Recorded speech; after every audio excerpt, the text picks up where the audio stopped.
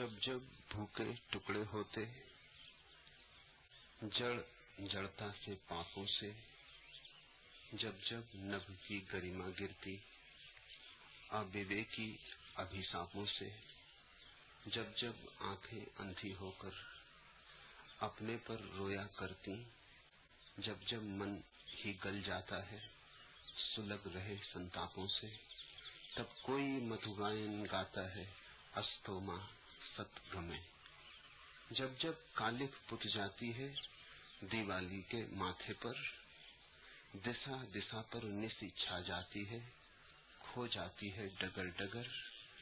गलियां तो लुट जाया करती, सड़कों पर डांके पड़ते, घर घर दीवाला हो जाता नीलाम नगर। तब कोई गायन गाता है तमसोमा ज्योतिर्गमे।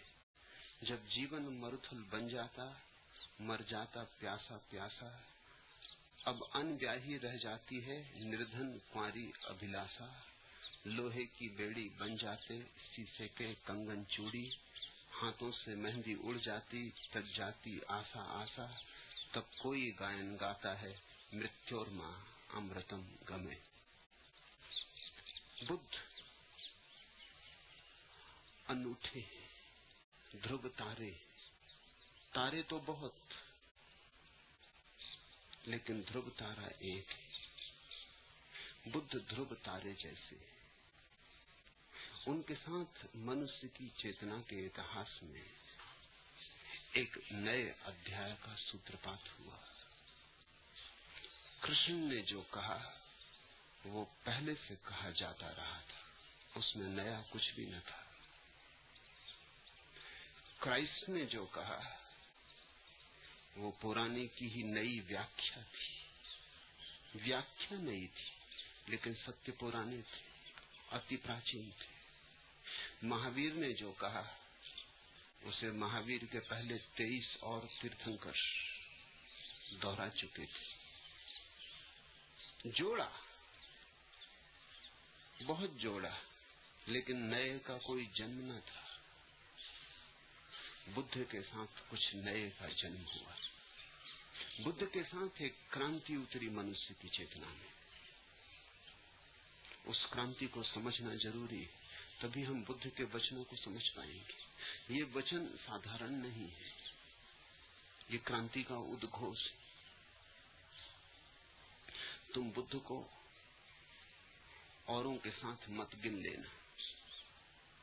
हिंदुओं ने बुद्ध को अपने 10 अवतारों में गिना है। बौद्ध भी सोचते हैं कि ये बुद्ध के प्रति बड़ा सम्मान हिंदुओं ने प्रकट किया।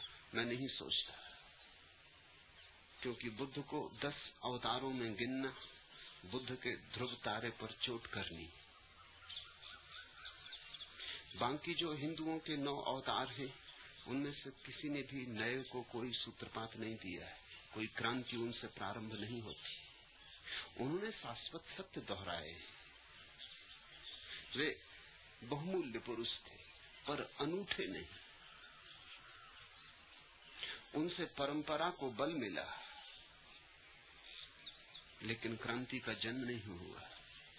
इसलिए बुद्ध को किसी 10 के साथ जोड़ना बुद्ध का अपमान है, सम्मान नहीं। बुद्ध अकेले, न उन जैसा उनके पहले है कोई, न उन जैसा उनके बाद है कोई।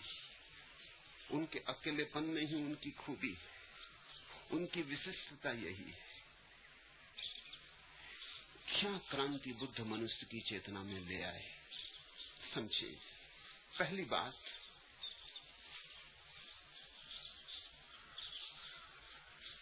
बुद्ध के साथ धर्म ने वैज्ञानिक होने की क्षमता जुटाई। बुद्ध के साथ धर्म वैज्ञानिक हुआ। बुद्ध के साथ विज्ञान की गरिमा धर्म को मिली। इसलिए ये आकस्मिक नहीं है कि आज विज्ञान के युग में जब राम फीके पड़ गए हैं और क्राइस्ट के पीछे चलने वाले भी औपचारिक ही क्राइस्ट का नाम लेते हैं। महावीर की पूजा भी चलती है, लेकिन बस नाम मात्र को, काम चलाओ। बुद्ध की गरिमा बढ़ती जाती। जैसे जैसे विज्ञान प्रतिष्ठित हुआ है मनुष्य के आंखों में, वैसे वैसे बुद्ध की गरिमा बढ़ती गई है। बुद्ध की गरिमा एक क्षण को भी घटी नहीं है। और तो सत्पुरुष पुराने पड़ गए मालूम पड़ते हैं, बुद्ध ऐसा लगता है कि अब उनका युग आया, या शायद अभी भी नहीं आया है, आने वाला है। पगध्वनि सुनाई पड़ती है कि बुद्ध का युग करीब आ रहा है। चाहे अल्बर्ट आइंस्टीन हो, चाहे बर्ट्रैंड रसल, चाहे जियापाल सार्त्र, चाहे कार्ल जेस्पर्स, पश्चिम के बड़े से बड़े विचारक भी जो क्राइस्ट के सामने झुकने में बेचैनी अनुभव करते हैं, उनके सिर भी बुद्ध के सामने झुक जाते। बर्ट्रैंड रसल ने लिखा है कि मैं ईसाई घर में पैदा हुआ और ईसाई धारणा में पाला पोसा गया, लेकिन उससे मैंने छुटकारा पा लिया। एक बड़ी अनूठी किताब लिखी है, why I am not a Christian, मैं ईसाई क्यों नहीं, और सारे तर्क दिए हैं कि जीसस का व्यक्तित्व अवैज्ञानिक है, इसलिए मैं ईसाई नहीं हो सकता। लेकिन बर्ट्रैंड रसल ने भी कहा, बुद्ध के साथ बात कुछ और है। बुद्ध को इनकार करना मुश्किल है, क्योंकि बुद्ध ने अवैज्ञानिक कोई बात ही नहीं कही। बुद्ध ने एक शब्द नहीं उच्चारा जिसे तुम तर्क से खंडित कर सको। बुद्ध ने एक बात नहीं कही जो बुद्धि की कसौटी पर खरी ना उतरती हो। इसका ये अर्थ नहीं कि बुद्ध बुद्धि पर चुक जाते, बुद्ध बुद्धि के पार जाते, लेकिन बुद्धि का सहारा लेकर जाते हैं, बुद्धि के विपरीत नहीं, विरोध में नहीं। ये बुद्ध की पहली क्रांति है। बुद्ध कहते हैं बुद्धि की भी सीढ़ी बना लेंगे, इस पर चढ़ेंगे। सत्य बुद्धि के पार है, लेकिन बुद्धि विरोधी नहीं, एंटी इंटेलेक्चुअल नहीं, सुप्रा इंटेलेक्चुअल है। इसलिए बुद्धि को छोड़ने की जरूरत नहीं है सत्य को पाने के लिए। बुद्धि को परिमार्जित, निखारने की जरूरत है, शुद्ध करने की जरूरत है। अगर बुद्धि शुद्ध ना हो तो जहर है, शुद्ध हो जाए तो अमृत है। बुद्ध बुद्धिवादी है, यद्यपि उनकी बुद्धि बुद्धि के पार जो है उसकी तरफ इशारा करती। इसलिए कोई बुद्धिवादी बुद्ध को इनकार नहीं कर सकता। बुद्ध ने, जानते हो, भगवान की बात ही नहीं की, ईश्वर की बात ही नहीं की, परमात्मा का नाम ही नहीं लिया। नहीं कि बुद्ध को पता नहीं है, बुद्ध को पता ना होगा तो किसको पता होगा। लेकिन ये नाम लेना भी अबौद्धिक मालूम पड़ता है, इसका प्रमाण नहीं जुटाया जा सकता। अगर कोई पूछे कहां है ईश्वर, तो कैसे प्रमाण जुटाओगे? तो बुद्ध ईश्वर की बात छोड़ दी, लेकिन अप्रमाणिक बात कहने की उन्होंने भूल नहीं की। ईश्वर के संबंध में चुप रह गए, ध्यान की बात कही, क्योंकि वे जानते हैं जो ध्यान में उतरेगा वो एक दिन ईश्वर को जान ही लेगा। ईश्वर की बात ही क्या करनी, स्वाद ही ले लेगा, उस दिन डोल जाएगा, उस दिन मस्त हो जाएगा। लेकिन जब तक स्वाद नहीं लिया है, तब तक कहीं ऐसा ना हो कि ईश्वर की बात करके ही रुकावट पड़ जाए। तुमने देखा बहुत लोग ईश्वर के कारण ही धार्मिक होने से रुके, क्योंकि ईश्वर में भरोसा नहीं आता तो धार्मिक कैसे हो। बुद्ध ने नास्तिक को भी धार्मिक होने का मार्ग खोला, ये अपूर्व क्रांति है। बुद्ध ने कहा नास्तिक हो, ठीक है, भले हो, आओ, क्योंकि ध्यान करने में तो नास्तिक को भी क्या बाधा हो सकती है। और ध्यान रखना, जब बुद्ध कहते हैं ध्यान, तो उनका वही अर्थ नहीं होता जो दूसरों का होता है। जब मीरा कहती है ध्यान, तो उसका अर्थ होता है कृष्ण पर ध्यान, किसी पर ध्यान। जब बुद्ध कहते हैं ध्यान, तो वो कहते हैं जब तक कोई तुम्हारे चित्त में है तब तक ध्यान ही नहीं, न कृष्ण, न राम, न अल्लाह। जब तक तुम्हारे चित्त में कोई है तब तक चित्त है, तब तक कैसा ध्यान? तो ध्यान का अर्थ है चित्त से शून्य हो जाना, विचार से शून्य हो जाना। किस पर ध्यान? बात ही गलत है। ध्यान एक अवस्था है निर्विचार की। ध्यान एक अवस्था है जब तुम बिल्कुल अकेले हो, एकाकी, अकेला तुम्हारा चैतन्य बचा, निर्विकार, जरा भी बादल न रहे, आकाश बचा, कोरा आकाश, निरभ्र आकाश, तब ध्यान। इस ध्यान को तो नास्तिक भी कर सकता है। इस ध्यान के लिए कोई भी श्रद्धा जरूरी नहीं है। बुद्ध ने एक नया शब्द कहा, शोध। श्रद्धा नहीं, शोध, खोज। श्रद्धा का अर्थ होता है खोजने के पहले मान लो। श्रद्धा का अर्थ होता है मानना पहले, खोजना बाद में। लेकिन बुद्ध कहते हैं अगर पहले मान ही लिया तो खोजोगे कैसे? फिर तो मान्यता की बाधा बन गई। खोज का तो अर्थ है आंख खाली हो, कोई मान्यता न हो, न पक्ष न विपक्ष। खोज का तो अर्थ होता है इतना ही बोध हो कि मुझे पता नहीं और मैं पता करना चाहता हूं। तुम अगर आस्तिक से पूछो तो वो कहता है ईश्वर है, मेरी श्रद्धा है। नास्तिक से पूछो तो वो कहता है ईश्वर नहीं है, ये मेरी श्रद्धा है। आस्तिक और नास्तिक दोनों श्रद्धालु, एक ईश्वर के होने को मानता है, एक ईश्वर के न होने को। बुद्ध कहते हैं दोनों धार्मिक न रहे। धार्मिक का तो अर्थ है कि आदमी कहेगा मुझे पता नहीं है, मैं अंधेरे में खड़ा हूं। खोजना है। जब तक खोज ना हो जाए तब तक कैसे कहूं कि ईश्वर है या नहीं है? खोज हो जाएगी पूरी तब कहूंगा। निष्पत्ति तो बाद में आएगी। यही तो विज्ञान की प्रक्रिया है। विज्ञान की प्रक्रिया के ये चरण है, पक्षपात रहितता, धारणा शून्यता, अवलोकन, ऑब्जर्वेशन। लेकिन अवलोकन तो हो ही नहीं सकता अगर तुम पहले से ही मान के चले हो। तब तो तुम वही देखते रहोगे जो तुम देखना चाहते हो। तब तो तुम्हारी आंखें तुम्हें वही दिखाती रहेंगी जो तुम देखना चाहते हो। असंभव है। मैंने सुना है कि मुल्ला नसरुद्दीन की पत्नी उससे बहुत परेशान हो गई। शराब और शराब और शराब, कोई उपाय न दिखे उसे शराब से छुड़ाने का। तो उसे एक सूझ आई। मुल्ला रात लौटता है शराब पी के घर, तब करीब का रास्ता मरघट से होकर गुजरता है। तो रात के नशे में डर इत्यादि तो खो ही जाते हैं।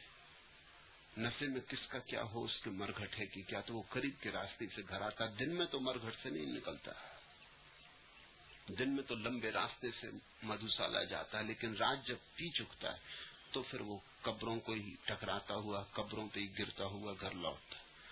तो उसे एक सूझ आई पत्नी को कि अब और तो कोई उपाय नहीं है, तो कुछ ये तरकीब की जाए। वो एक रात जाके कब्र के पीछे छिप गई, काला कपड़ा पहन लिया, मुंह पे कालिख लगा ली, भूत बन के छिप गई कि शायद घबरा जाए, डर जाए। तो उसी डर में, घबराहट की हालत में से वचन ले लेना जरूरी है। जब मुल्ला वहां से निकला लड़खड़ाता हुआ, तो एकदम से कब्र के ऊपर से छलांग लगा के उसके सामने कूद के खड़ी हो गई। एक क्षण को तो वो चौंका, फिर बोला, अरे। पत्नी खूब जोर से चिल्लाई कि घबरा जाए, मगर बोला चिल्लाओ करो मत, पहचाने नहीं मैं कौन हूं? मुल्ला ने उससे कहा। तो उसकी पत्नी ने कहा कौन हो? उसने कहा मैं हूं मुल्ला नसरुद्दीन और तुम हो मेरे साले। अपनी बहन को भी भूल गए, तुम्हारी बहन से तो मेरी शादी हुई। चेहरा कुछ पहचाना हुआ सा लगा, तो उसने सोचा हो ना हो मेरी पत्नी का भाई है। आओ हाथ मिलाओ और घर चलो, तुम्हारी बहन बड़ी खुश होगी।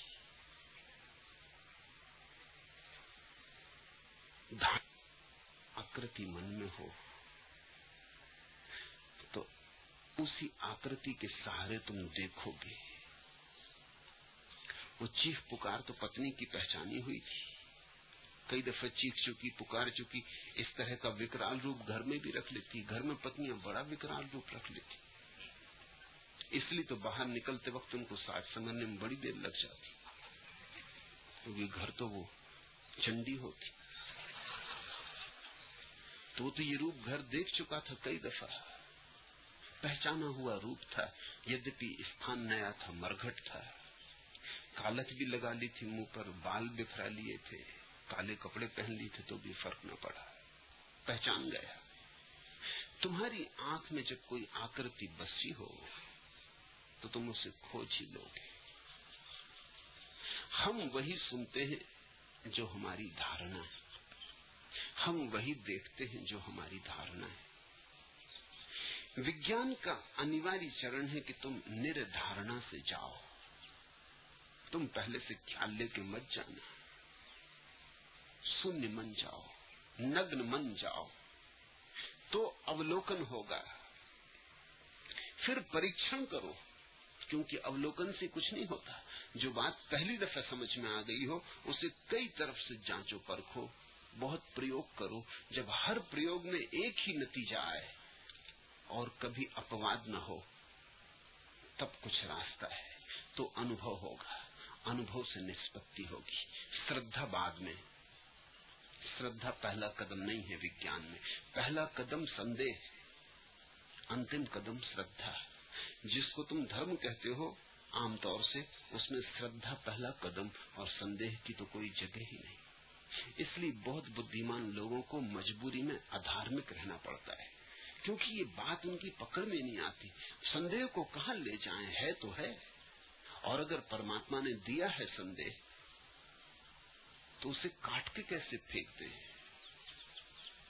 उसका कोई उपयोग होना चाहिए। इसलिए मैं कहता हूं बुद्ध ने अनूठी बात कही।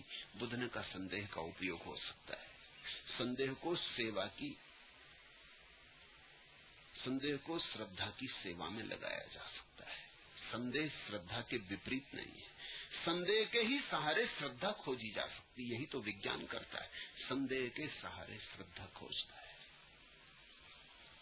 और वैज्ञानिक जब एक निष्पत्ति पर पहुंचता है तो संदेह का कारण ही नहीं रह जाता। सब परीक्षण कर लिए, अवलोकन कर लिया, सब तरह से जांच परख कर ली, ऐसा पाया। तथ्य, धारणा नहीं, तथ्य। बुद्ध का एक नाम है तथागत। उसका अर्थ होता है जो जगत में तथ्य को लाया, जिसके द्वारा जगत में तथ्य आया। इसके पहले कल्पनाएं थी, धारणाएं थी, विश्वास थे। तथागत प्यारा शब्द है, उसके बहुत अर्थ होते हैं। उसका एक अर्थ ये भी होता है, आगत का अर्थ होता है आया, और तथा का अर्थ होता है तथ्य, जिसके द्वारा तथा तथ्य जगत में उतरा। जिसने सत्य को तथ्य के माध्यम से खोजने के लिए कहा, जिसने श्रद्धा की शोध संदेह के द्वारा करने को कहा।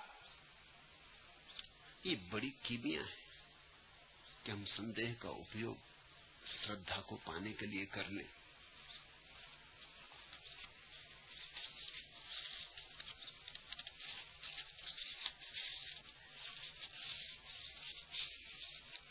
केसर कस्तूरी नहीं, मैली राख कर सकती है पावन, कनक रजत के जूठे पात्र। तुमने देखा, जूठे पात्र को साफ करना हो, केसर कस्तूरी नहीं, मैली राख कर सकती है पावन, कनक रजत के जूठे पात्र। स्वर्ण और चांदी के बने जूठे पात्रों को साफ करना हो तो राख का सहारा लेना पड़ता है। केसर कस्तूरी से थोड़ी पात्र शुद्ध होते, राख से शुद्ध होते। और राख क्या शुद्ध करेगी तुम कहोगे, राख तो खुद ही शुद्ध नहीं है। ऐसा ही संदेह, ऊपर से देखोगे राख, लेकिन अगर इसका उपयोग कर लो तो तुम्हारी आत्मा के रजत कनक के पात्र इससे शुद्ध हो जाते। बुद्ध ने संदेह को शुद्धि के लिए उपयोग कर लिया, और कलाकार वही है जो व्यर्थ का भी सार्थक उपयोग कर ले। गुणी वही है जो कांटे को भी फूल बना ले। काट देना कोई गुण नहीं है, उपयोग कर लेना, सृजनात्मक उपयोग कर लेना गुण है।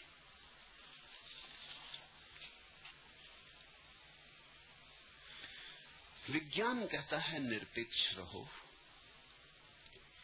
कोई अपेक्षा लेके सत्य के पास मत जाओ। आंखें खाली हों ताकि तुम वही देख सको जो है, यथावत तथावत। तुम अगर पहले से ही कुछ मान के चल पड़े हो तो वही देख लोगे, तुम्हारी कल्पना का प्रक्षेपण हो जाएगा।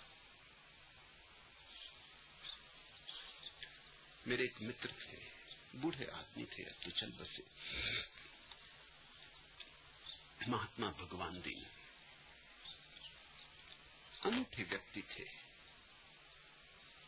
एक महानगर में कुछ पैसे इकट्ठे करने गए थे, कहीं एक आश्रम बनाते थे।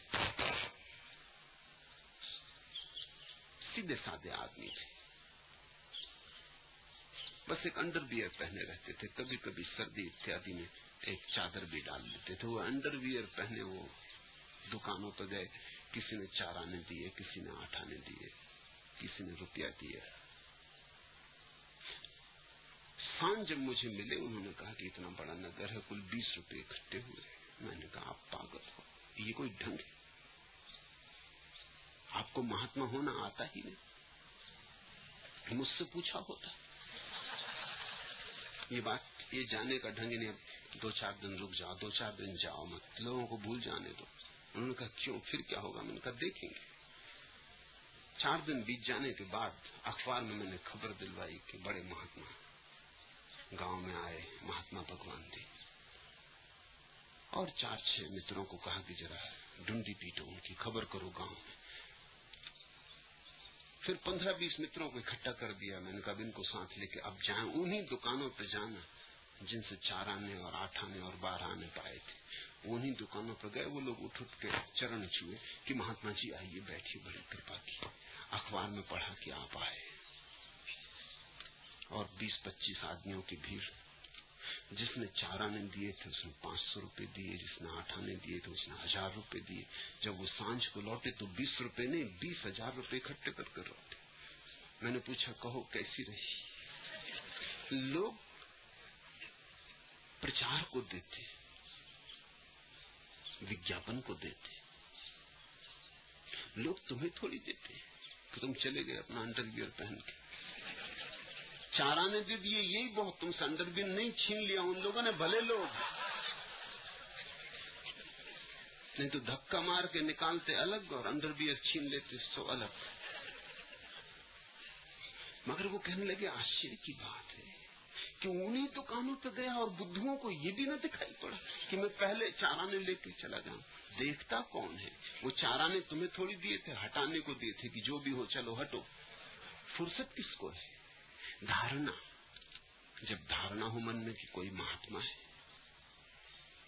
तो फिर महात्मा दिखाई पड़ने लगता है। चोर हो तो चोर दिखाई पड़ने लगता है। एक आदमी के घर बगीचे में काम करते वक्त उसकी खुरपी खो गई तो उसने चारों तरफ देखा, एक पड़ोस का लड़का जा रहा था, बिल्कुल चोर मालूम पड़ा। उसने कहा हो ना हो यही शैतान खुरपी ले गया। फिर 2-3 दिन उसने उसकी जांच परख की, जहां भी दिखाई पड़े तो गौर से देखे, बिल्कुल चोर मालूम पड़े।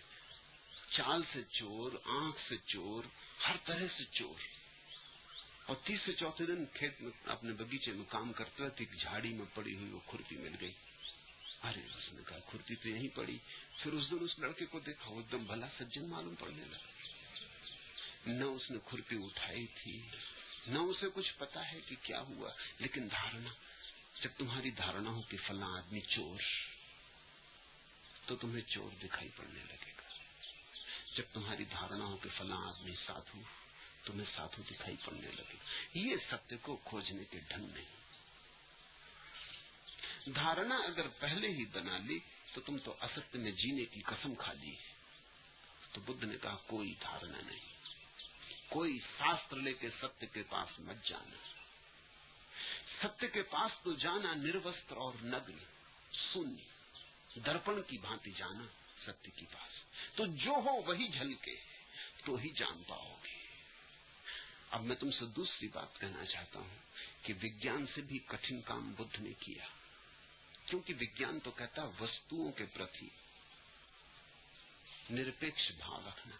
वस्तुओं के प्रति निरपेक्ष भाव रखना बहुत सरल है, लेकिन स्वयं के प्रति निरपेक्ष भाव रखना बहुत कठिन है। बुद्ध ने वही कहा, विज्ञान तो बहिर्मुखी है, बुद्ध का विज्ञान अंतर्मुखी है। धर्म का अर्थ होता है अंतर्मुखी विज्ञान। बुद्ध ने कहा जैसे दूसरे को देखते हो बिना किसी धारणा के, ऐसे ही अपने को भी देखना बिना किसी धारणा के। ये जरा कठिन बात है, करीब करीब असंभव जैसी, क्योंकि हम अपने को तो बिना धारणा के देख ही नहीं पाते। हम तो सब अपनी अपनी मूर्तियां बनाए बैठे। हम सबने तो मान रखा है कि हम क्या हैं, कैसे हैं, कौन है, पता कुछ भी नहीं है, मान सब रखा है। इसलिए रोज दुख उठाते हैं, क्योंकि कोई हमें गाली दे देता है तो हमें कष्ट हो जाता है, क्योंकि हमने तो मान रखा था कि लोग हमारी पूजा करें और लोग गाली दे रहे हैं।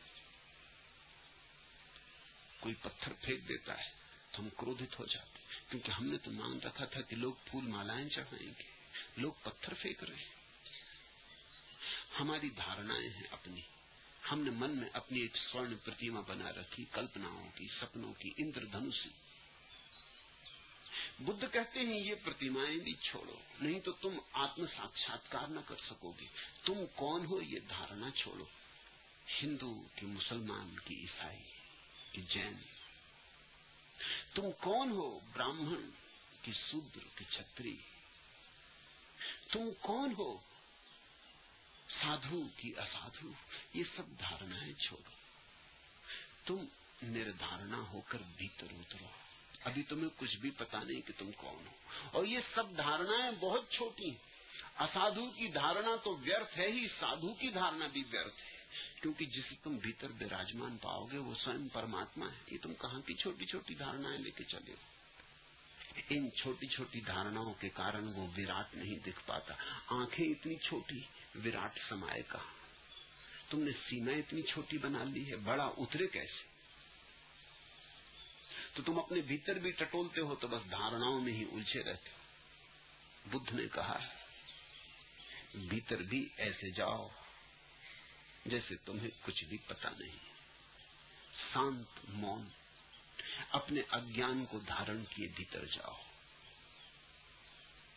तब वही दिखाई पड़ेगा जो है, और जो दिखाई पड़ेगा वही आंखें खोल देगा। ध्यानी आंख बंद करके ध्यान करने बैठता है, लेकिन जब ध्यान हो जाता तो आंख ऐसी खुलती है कि फिर कभी बंद ही नहीं होती, फिर सदा के लिए खुली रह जाती।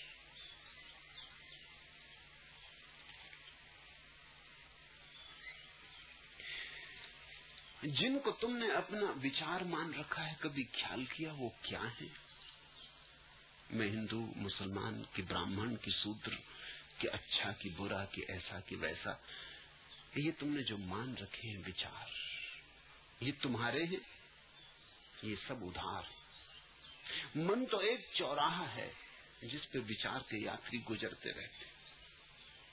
तुम्हारा इसमें कुछ भी नहीं। मैं एक घर में मेहमान था, दो बच्चे सीढ़ियों पर बैठ के बड़ा झगड़ा कर रहे थे। तो मैंने पूछा मामला क्या है। जब मारा पीठ पर नौबत आ गई तो मैं उठा और बाहर गया। मैंने कहा रुको, बात क्या है? अभी तो भले चंगे बैठे खेल रहे थे। उन्होंने कहा कि इसने मेरी कार ले ली। मैंने कहा कहाँ की कार? तो उन्होंने कहा आप समझे नहीं, आपको खेल का पता ही नहीं। उनका खेल मुझे समझाओ। तो उन्होंने कहा बात यह है कि रास्ते से जो कारें गुजरती हैं, जो पहले देख ले वो उसकी। अभी एक काली कार गुजरी, वो मैंने पहले देखी और ये कहता है कि मेरी। इससे झगड़ा हो गया है। अब सड़क से कारें गुजर रही हैं और दो बच्चे लड़ रहे हैं कि किसकी, और बंटवारा कर रहे हैं। कारों वालों को पता ही नहीं कि यहां मुकदमे की नौबत आ गई, मारपीट की हालत हुई जा रही। विचार भी ऐसे ही है। तुम्हारे मन के रास्ते से गुजरते हैं इसलिए तुम्हारे हैं, ऐसा मत मान लेना। तुम्हारा कौन सा विचार है? जैन घर में पैदा हो गए, माँ बाप ने कहा तुम जैन हो, एक कार गुजरी, तुमने पकड़ी कि मेरी। मुसलमान घर में रख दिए गए होते तो मुसलमान हो जाते, हिंदू घर में रख दिए गए होते तो हिंदू हो जाते। संयोग की बात थी कि तुम रास्ते के किनारे खड़े थे और कार गुजरी। ये संयोग था कि तुम जैन घर में पैदा हुए कि हिंदू घर में पैदा हुए। ये संयोग मात्र है, इससे तुम न हिंदू होते हो न जैन होते हो, मगर हो गए, तुमने पकड़ ली बात। किसी ने समझा दिया ब्राह्मण हो, तिलक टीका लगा दिया, जनेऊ पहना दिया, कैसे कैसे बुद्धू बनाने के रास्ते, और सरलता से तुम बुद्धू बन गए। और तुमने मान लिया कि बस मैं ब्राह्मण हूं, और तुम शूद्र को हिकारत की नजर से देखने लगे, और अपने पीछे तुमने अकड़ पाल ली। और फिर ऐसा ही तुमने गीता पढ़ी और कुरान पढ़ा और बाइबल पढ़ी, और विचारों की श्रृंखला तुम्हारे भीतर चलने लगी, तैरने लगी। रास्ते पर ट्रैफिक बढ़ता चला गया और तुम सारे ट्रैफिक के मालिक हो गए। तुम्हारा इसमें क्या है? तुम्हारा इसमें कोई भी विचार नहीं। और फिर तुमने ये भी देखा विचार कितने जल्दी बदल जाते हैं। विचार बड़े अवसरवादी हैं, विचार बड़े राजनीतिज्ञ हैं। पार्टी बदलने में देर नहीं लगती, जब जैसा मौका हो।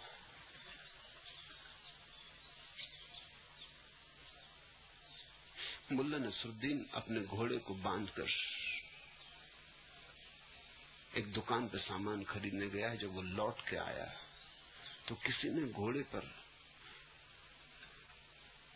लाल पेंट कर दिया, घोड़े पर।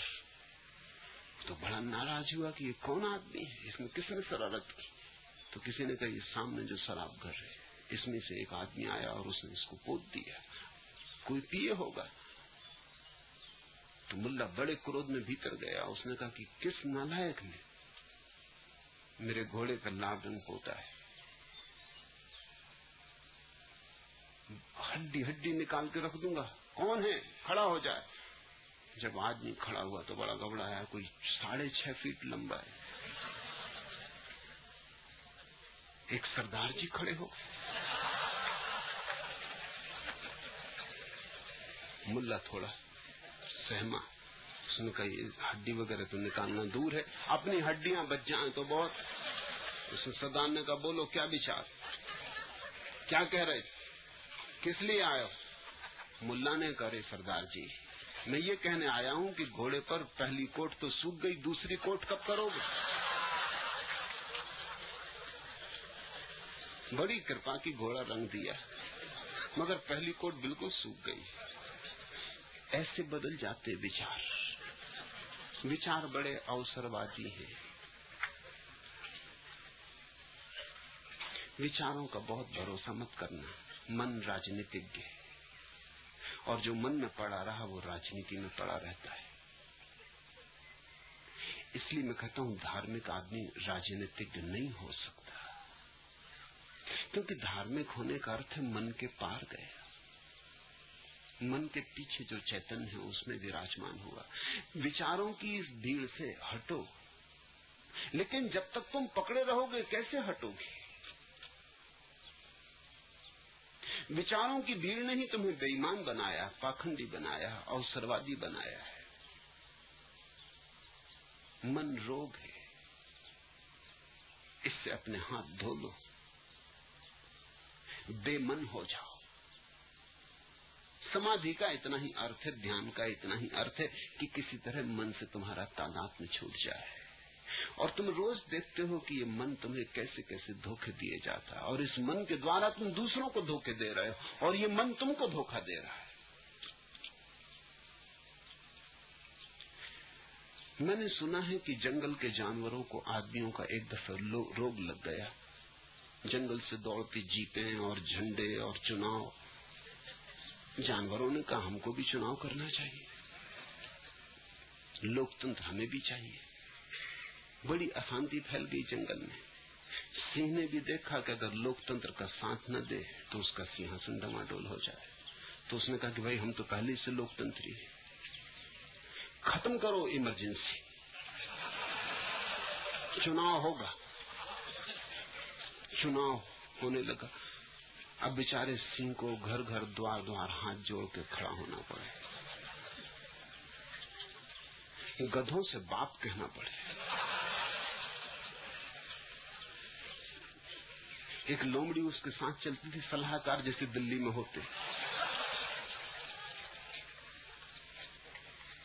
उस लोमड़ी ने कहा, एक बात बड़ी कठिन है, आप अभी अभी भेड़ों से मिलके आए और आपने भेड़ों से कहा कि तुम्हारे हित के लिए ही खड़ा हुआ, तुम्हारा विकास हो, सदा से तुम्हारा शोषण किया गया है, प्यारी भेड़ों तुम्हारे लिए मैं खड़ा हुआ हूं। आपने भेड़ों से कह दिया और आप भेड़ों के दुश्मन भेड़ियों के पास भी कल गए थे और उनसे भी आप कह रहे थे कि प्यारे भेड़ियों तुम्हारे हित के लिए मैं खड़ा हूं, तुम्हारा हित हो, तुम्हें रोज रोज नई नई जवान जवान भेड़ें खाने को मिले, यही तो हमारा लक्ष्य। तो लोमड़ी ने कहा, ये तो ठीक है कि इधर भेड़ों को भी समझा दिया, भेड़ियों को भी समझा दिया, और अगर दोनों के बीच साथ साथ मिल जाएं फिर क्या करोगे? उसने कहा, तुम गांधी बाबा का नाम सुने कि नहीं? सुने। उस लोमड़ी ने कहा, गांधी बाबा का नाम सुने। तो उन्होंने कहा, गांधी बाबा हर तरकीब छोड़ गए। जब दोनों साथ मिल जाते तो मैं कहता हूं मैं सर्वोदयी हूं, सबका उदय चाहता हूं, भेड़ों का भी उदय हो, भेड़ियों का भी उदय हो, सबका उदय चाहता हूं।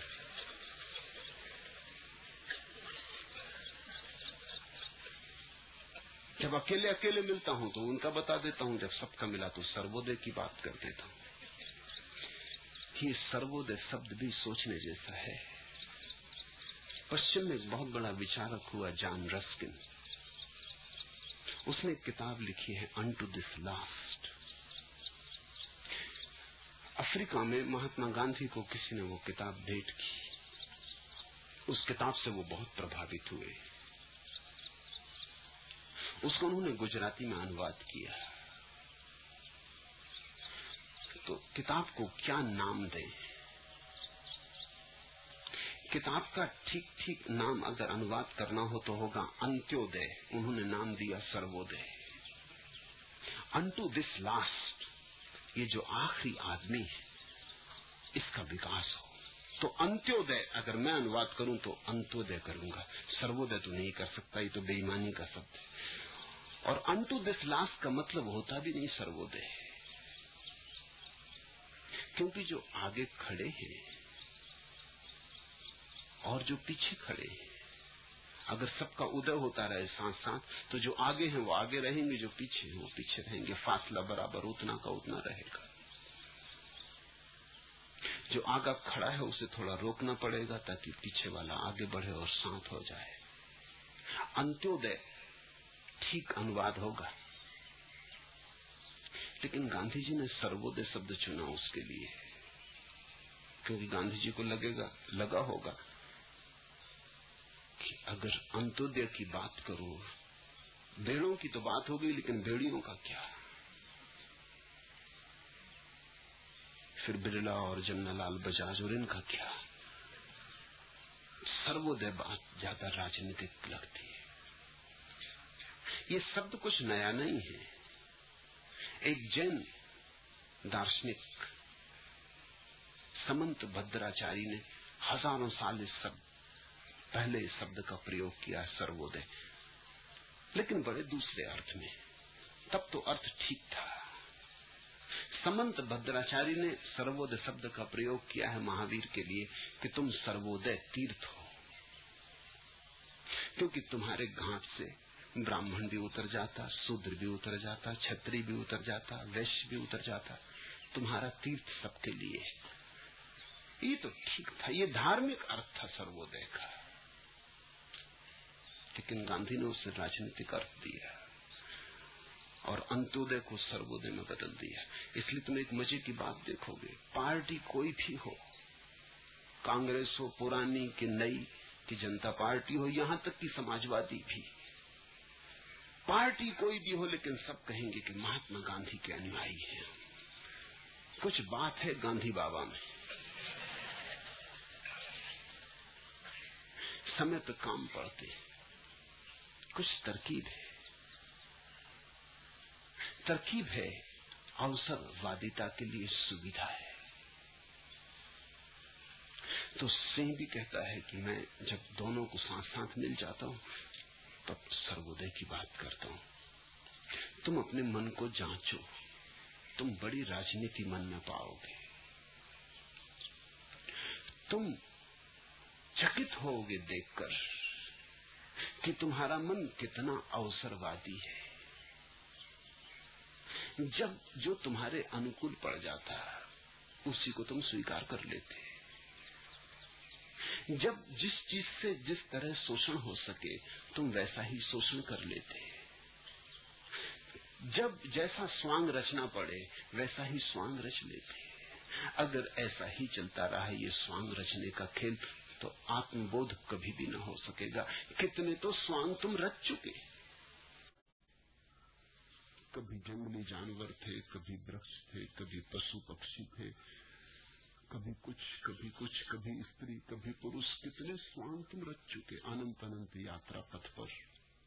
कितने विचारों के चक्कर में तुमने कितने स्वांग रचे, कितनी योनियों में तुम उतरे और अभी भी चक्कर जारी। बुद्ध कहते हैं जो मन से मुक्त हो गया वो आवागमन से मुक्त हो गया, क्योंकि मन ही तुम्हारे आवागमन को चलाता है। मन चलता है और तुम्हें चलाता है। मन का चलना रुक जाए तो तुम्हारा चलना भी रुक जाए। इस यात्रा का जो पहला कदम है वो है मन के साथ तादात्म्य तोड़ लेना। मैं मन नहीं हूं तो फिर मन के विचारों से क्या संबंध? तो न तो ईश्वर के संबंध में कोई विचार लेके चलना, न आत्मा के संबंध में कोई विचार लेके चलना, न शुभ अशुभ के संबंध में कोई विचार लेके चलना। विचार को पकड़ के चलने वाला निर्विचार तक कभी नहीं पहुंच सकेगा। विचार को छोड़ना है और निर्विचार में स्थिर होना है। ये महाक्रांति बुद्ध संसार में लाए।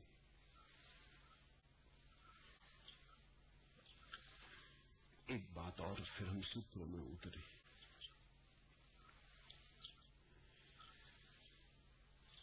पश्चिम का एक बड़ा विचारक है कार्ल गुस्ताव जंग।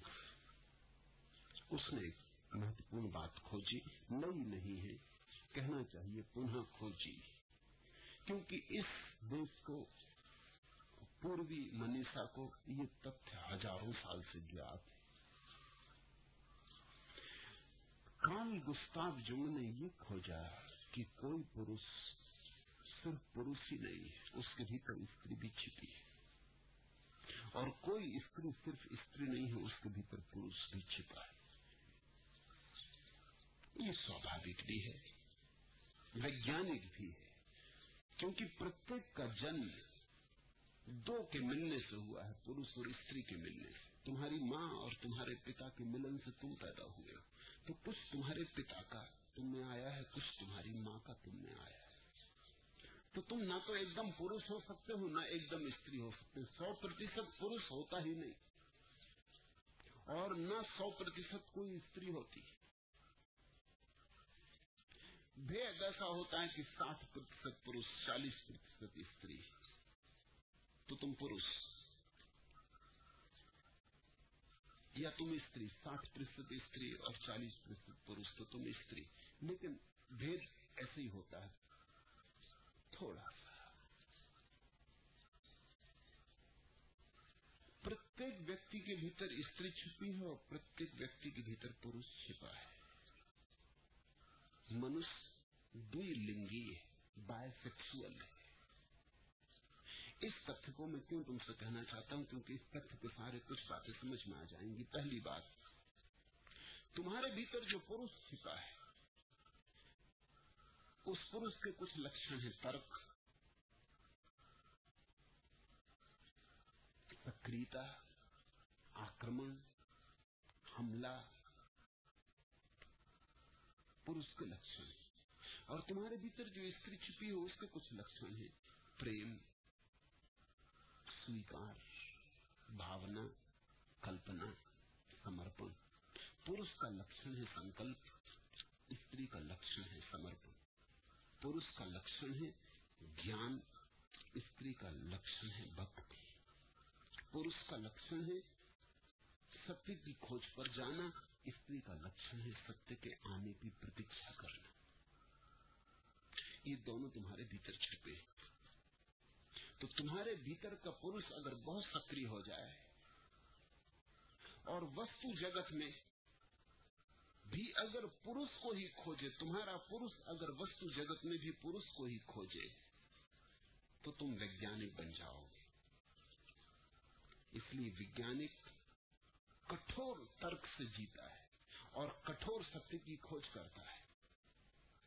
एक सुंदर फूल लगा है, अगर वैज्ञानिक आएगा तो सौंदर्य नहीं देखेगा फूल में, वो देखेगा किन रासायनिक द्रव्यों से मिलकर बना है फूल।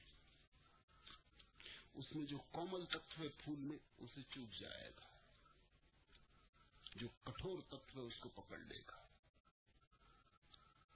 वैज्ञानिक पुरुष की पुरुष से मिलन की अवस्था है। इसलिए विज्ञान एक तरह की होमोसेक्सुअलिटी है, समलिंगीता है। पुरुष पुरुष की खोज कर रहा है, जैसे पुरुष पुरुष के प्रेम में पड़ गया है।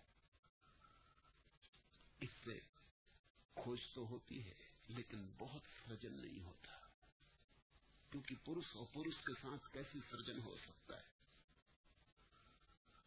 फिर एक दूसरी इससे विपरीत दशा है कि तुम्हारे भीतर की स्त्री सारे जगत में व्याप्त स्त्रीण तत्व की खोज करे। तुम्हारे भीतर की कोमलता जगत की कोमलता की खोज करे। इससे काव्य का जन्म होता है, कला का। तो तुम कवि को देखते हो स्त्रीण हो जाता है, लंबे बाल बढ़ाए हैं, ढीले ढाले कपड़े पहने हैं, रंग बिरंगे कपड़े पहने हैं। और अगर तुम फूल दिखाओ तो उसको रासायनिक द्रव्य नहीं दिखाई पड़ेंगे, फूल का सौंदर्य, फूल का रंग, फूल की सुगंध, कोमल तत्व उसे दिखाई पड़ेंगे। अगर तुम चांद दिखाओ तो वैज्ञानिक देखेगा चांद में पत्थर, पहाड़, झीलें, कुछ इस तरह की चीजें देखेगा। अगर कवि को तुम दिखाओ चांद तो उसे अपनी प्रेयसी का मुख दिखाई पड़ेगा, कि खिलता हुआ कमल दिखाई पड़ेगा, कि काव्य का जन्म होगा। तो कवि है स्त्री तत्व के द्वारा स्त्री तत्व की खोज, वो भी होमोसेक्सुअलिटी है, क्योंकि दो स्त्रियों के प्रेम से फिर कुछ सृजन नहीं हो सकता। और धर्म है हेटेरोसेक्सुअलिटी, एक स्त्री और एक पुरुष का मिलन। अब धर्म दो तरह के हो सकते हैं। तुम्हारे भीतर का पुरुष अस्तित्व में छिपी हुई स्त्री को खोजे तो एक तरह का धर्म होगा, और तुम्हारे भीतर की छिपी स्त्री अस्तित्व में छिपे पुरुष को खोजे तो दूसरी तरह का धर्म होगा। इसी से भक्ति और ज्ञान का भेद है। भक्ति का अर्थ हुआ तुम्हारे भीतर की स्त्री जगत में छिपे पुरुष को खोज रही, राधा कृष्ण को खोज रही।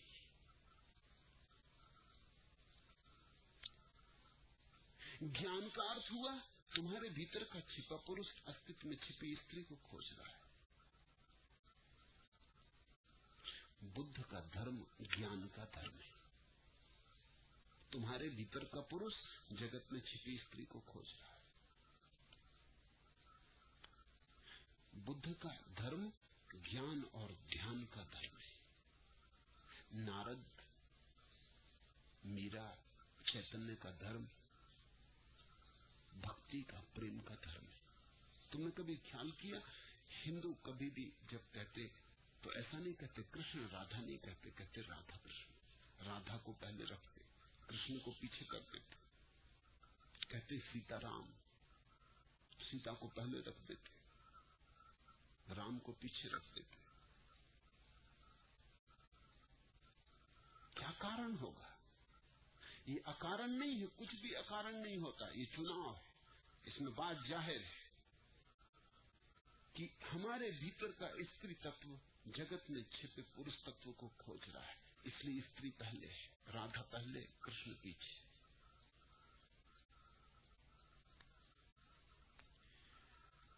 ज्ञानी कुछ और ढंग से खोजता है।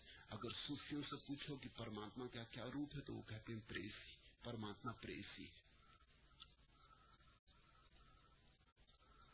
हिंदू भक्तों से पूछो तो वो कहते हैं परमात्मा पुरुष है, प्रेयसी हम उसकी सखियां, वो पुरुष। और सूफी कहते हैं कि हम पुरुष, वो हमारी प्रेयसी, प्रीतमा। इसलिए सूफियों की जो कविता है उसमें पुरुष की तरह परमात्मा का वर्णन नहीं है, स्त्री की तरह वर्णन है, प्यारी प्रीतमा की तरह। फर्क ख्याल में लेना, ये दो संभावनाएं हैं धर्म की। तुम्हारा पुरुष खोजे स्त्री को या तुम्हारी स्त्री खोजे पुरुष को। बुद्ध का धर्म तुम्हारे भीतर जो पुरुष है, तुम्हारे भीतर जो विचार, ज्ञान, विवेक, तुम्हारे भीतर तर्क, संदेह, उस सबको नियोजित करना है सत्य की खोज। अभी कल तक मैं दया की बात कर रहा था, वो ठीक इससे उल्टी बात थी। वहां स्त्री खोज रही थी पुरुष को, तो तुम्हारा प्रेम, तुम्हारी कल्पना, तुम्हारी भावना, तुम्हारी अनुभूति, तुम्हारा हृदय लगेगा काम में। बुद्ध के साथ तुम्हारी बुद्धि लगेगी काम में। तुम्हारे हृदय की कोई जरूरत नहीं, हृदय को बात दी जा सकती है। भावना, समर्पण इत्यादि की कोई जरूरत नहीं है। भावना और समर्पण वाला धर्म सुगम है, बहुप्रचारित है। बुद्ध ने धर्म को एक नया आयाम दिया ताकि तुम्हारे भीतर जो पुरुष छिपा है वो कहीं वंचित न रह जाए। तो तुम सोच लेना, अगर तुम्हारे भीतर संदेह की क्षमता है तो तुम श्रद्धा की झंझट में मत पड़ो। अगर तुम पाते हो संदेह में कुशल हो तो श्रद्धा की बात भूलो। अगर तुम पाते हो कि तुम्हारे भीतर संकल्प का बल है तो तुम समर्पण को छोड़ो। अगर तुम्हें लगता है कि तुम्हारे पास तलवार की धार की तरह बुद्धि है तो तुम उसका उपयोग कर लो, उसी से पहुंच जाओगे। जो तुम्हारे पास हो उसे ठीक से पहचान लो और उसका उपयोग कर लो।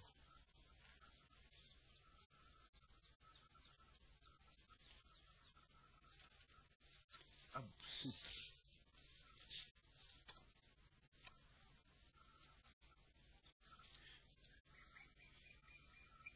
कृष्ण ने गीता कही तो एक शिष्य को कही।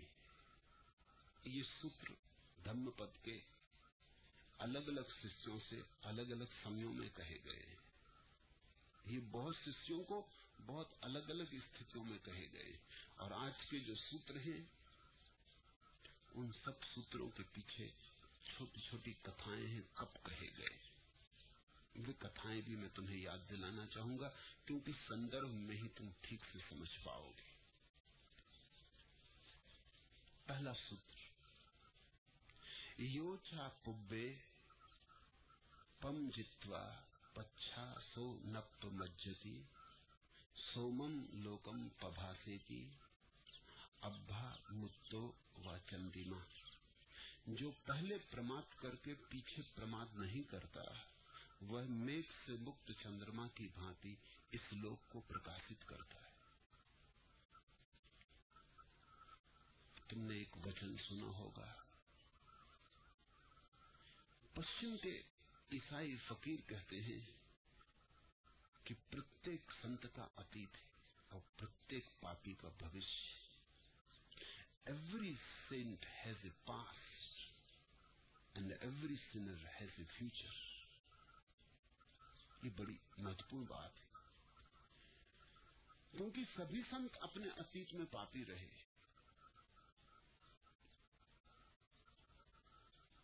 और दूसरी बात और भी महत्वपूर्ण है कि प्रत्येक पापी का भविष्य है, क्योंकि कितना ही तुम पाप करो तुम किसी भी दिन चाहो उसी दिन संत हो सकते हो। ये तुम्हारा निर्णय, ये तुमने चुना है। तुम जैसे हो वैसा होना नियति नहीं है, ये तुम्हारा निर्णय है, तुम इसे बदल दे सकते हो। तो प्रत्येक पापी का भविष्य है और प्रत्येक संत का अतीत है। ये सूत्र कहता है जो पहले प्रमाद करके पीछे प्रमाद नहीं करता, पहले तो बड़ी भूलें की, निद्रा में जिया, सोया सोया रहा, प्रमाद किया, आलस्य किया, बेहोश रहा, मूर्छित रहा। जो पहले प्रमाद करके पीछे प्रमाद नहीं करता, लेकिन जाग गया, फिर होश आ गया, फिर वह मेघ से मुक्त चंद्रमा की भांति इस लोक को प्रकाशित करता है। वही है संत। संत का ये अर्थ नहीं कि जिसने कभी भूले नहीं की। ऐसे संत को खोजने निकलना ही मत। ऐसा संत होता ही नहीं, हो ही नहीं सकता। संत का अर्थ है जिसने बहुत भूलें की, दिल खोल के भूलें की, और खूब की होंगी तभी तो जागा, नहीं तो इतनी आसानी से जाग भी नहीं सकता था। इतनी की होंगी कि उनकी पीड़ा अब और झेलनी संभव न रही। इतनी की होंगी कि उनका कांटा चुपते चुपते हृदय तक पहुंच गया। इतनी की होंगी कि रोआ रोआ पीड़ा से भर गया, क्योंकि भूल करोगे तो पीड़ा तो झेलनी पड़ेगी। इसलिए मैं तुमसे एक बात कहता हूं, कान खोल के सुनना। अगर पाप करना हो तो कुनकुने पाप मत करना, नहीं तो तुम करते रहोगे। जैसे 100 डिग्री पे पानी उबल के भाप बनता है, ऐसा 100 डिग्री पर पापी संत बनता है। पाप ही करना हो तो पूरी शक्ति लगा के कर लेना। ऐसा कंजूसी मत करना पाप करने में कि थोड़ा थोड़ा कर रहे, फुटकर ठोक करना। तो संभावना है कि किसी दिन तुम जग जाओ, नहीं तो तुम कभी न जगोगे। क्योंकि अगर थोक किया तो थोक ही पश्चाताप भी होगा। अगर थोक किया तो पहाड़ टूट पड़ेगा पीड़ा का। उस पीड़ा के पहाड़ के टूटने में ही कोई जागता है, नहीं तो जागता नहीं। तुमने कभी देखा, रात तुम दुख स्वप्न देखते हो, चलता जाता दुख स्वप्न, तुम्हें मारा जा रहा, पीटा जा रहा, सताया जा रहा, दुष्ट तुम्हारी छाती पे बैठे, तुम्हें पहाड़ के नीचे फेंक रहे, तुम गिर रहे, चलता रहता। तुम जगना भी चाहते हो, जग भी नहीं सकते। तुम करवट भी बदलते हो मगर हाथ नहीं हिलता, आंख खोलना चाहते हो, आंख नहीं खुलती। ऐसा दुख स्वप्न, लेकिन वो भी टूटता तो है ही। मगर तुमने ख्याल किया कब टूटता? जब आखिरी घड़ी आ जाती कि हिमालय ही तुम्हारी छाती पे गिर गया, फिर टूटता है। फिर तुम एकदम जाग के उठाते हो। एक सीमा है, उसके बाद दुख स्वप्न टूटता है। अगर दुख स्वप्न भी धीमा धीमा चलता रहे, होम्योपैथी की मात्रा में चलता रहे, एलोपैथिक डोज चाहिए पाप का, तो कोई जगता है। इसलिए बड़े पापी अक्सर क्षण भर में संत हो जाते। तुमने वाल्मीकि की कथा सुनी ना? क्षण भर में, बाल्याधीन क्षण भर में वाल्मीकि हो गया। पकड़ लिया एक ऋषि को,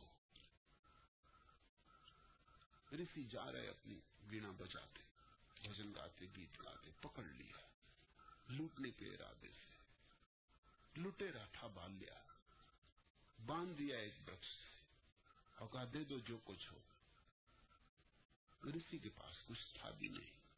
उसने कहा ये वीणा है, अगर लेना हो ले लो, और मैं हूं, अगर मुझसे कुछ काम लेना हो मुझसे काम ले लो, लेकिन मामला क्या है, ये तू कर क्या रहा है? तो बाल्या ने कहा क्या कर रहा हूं?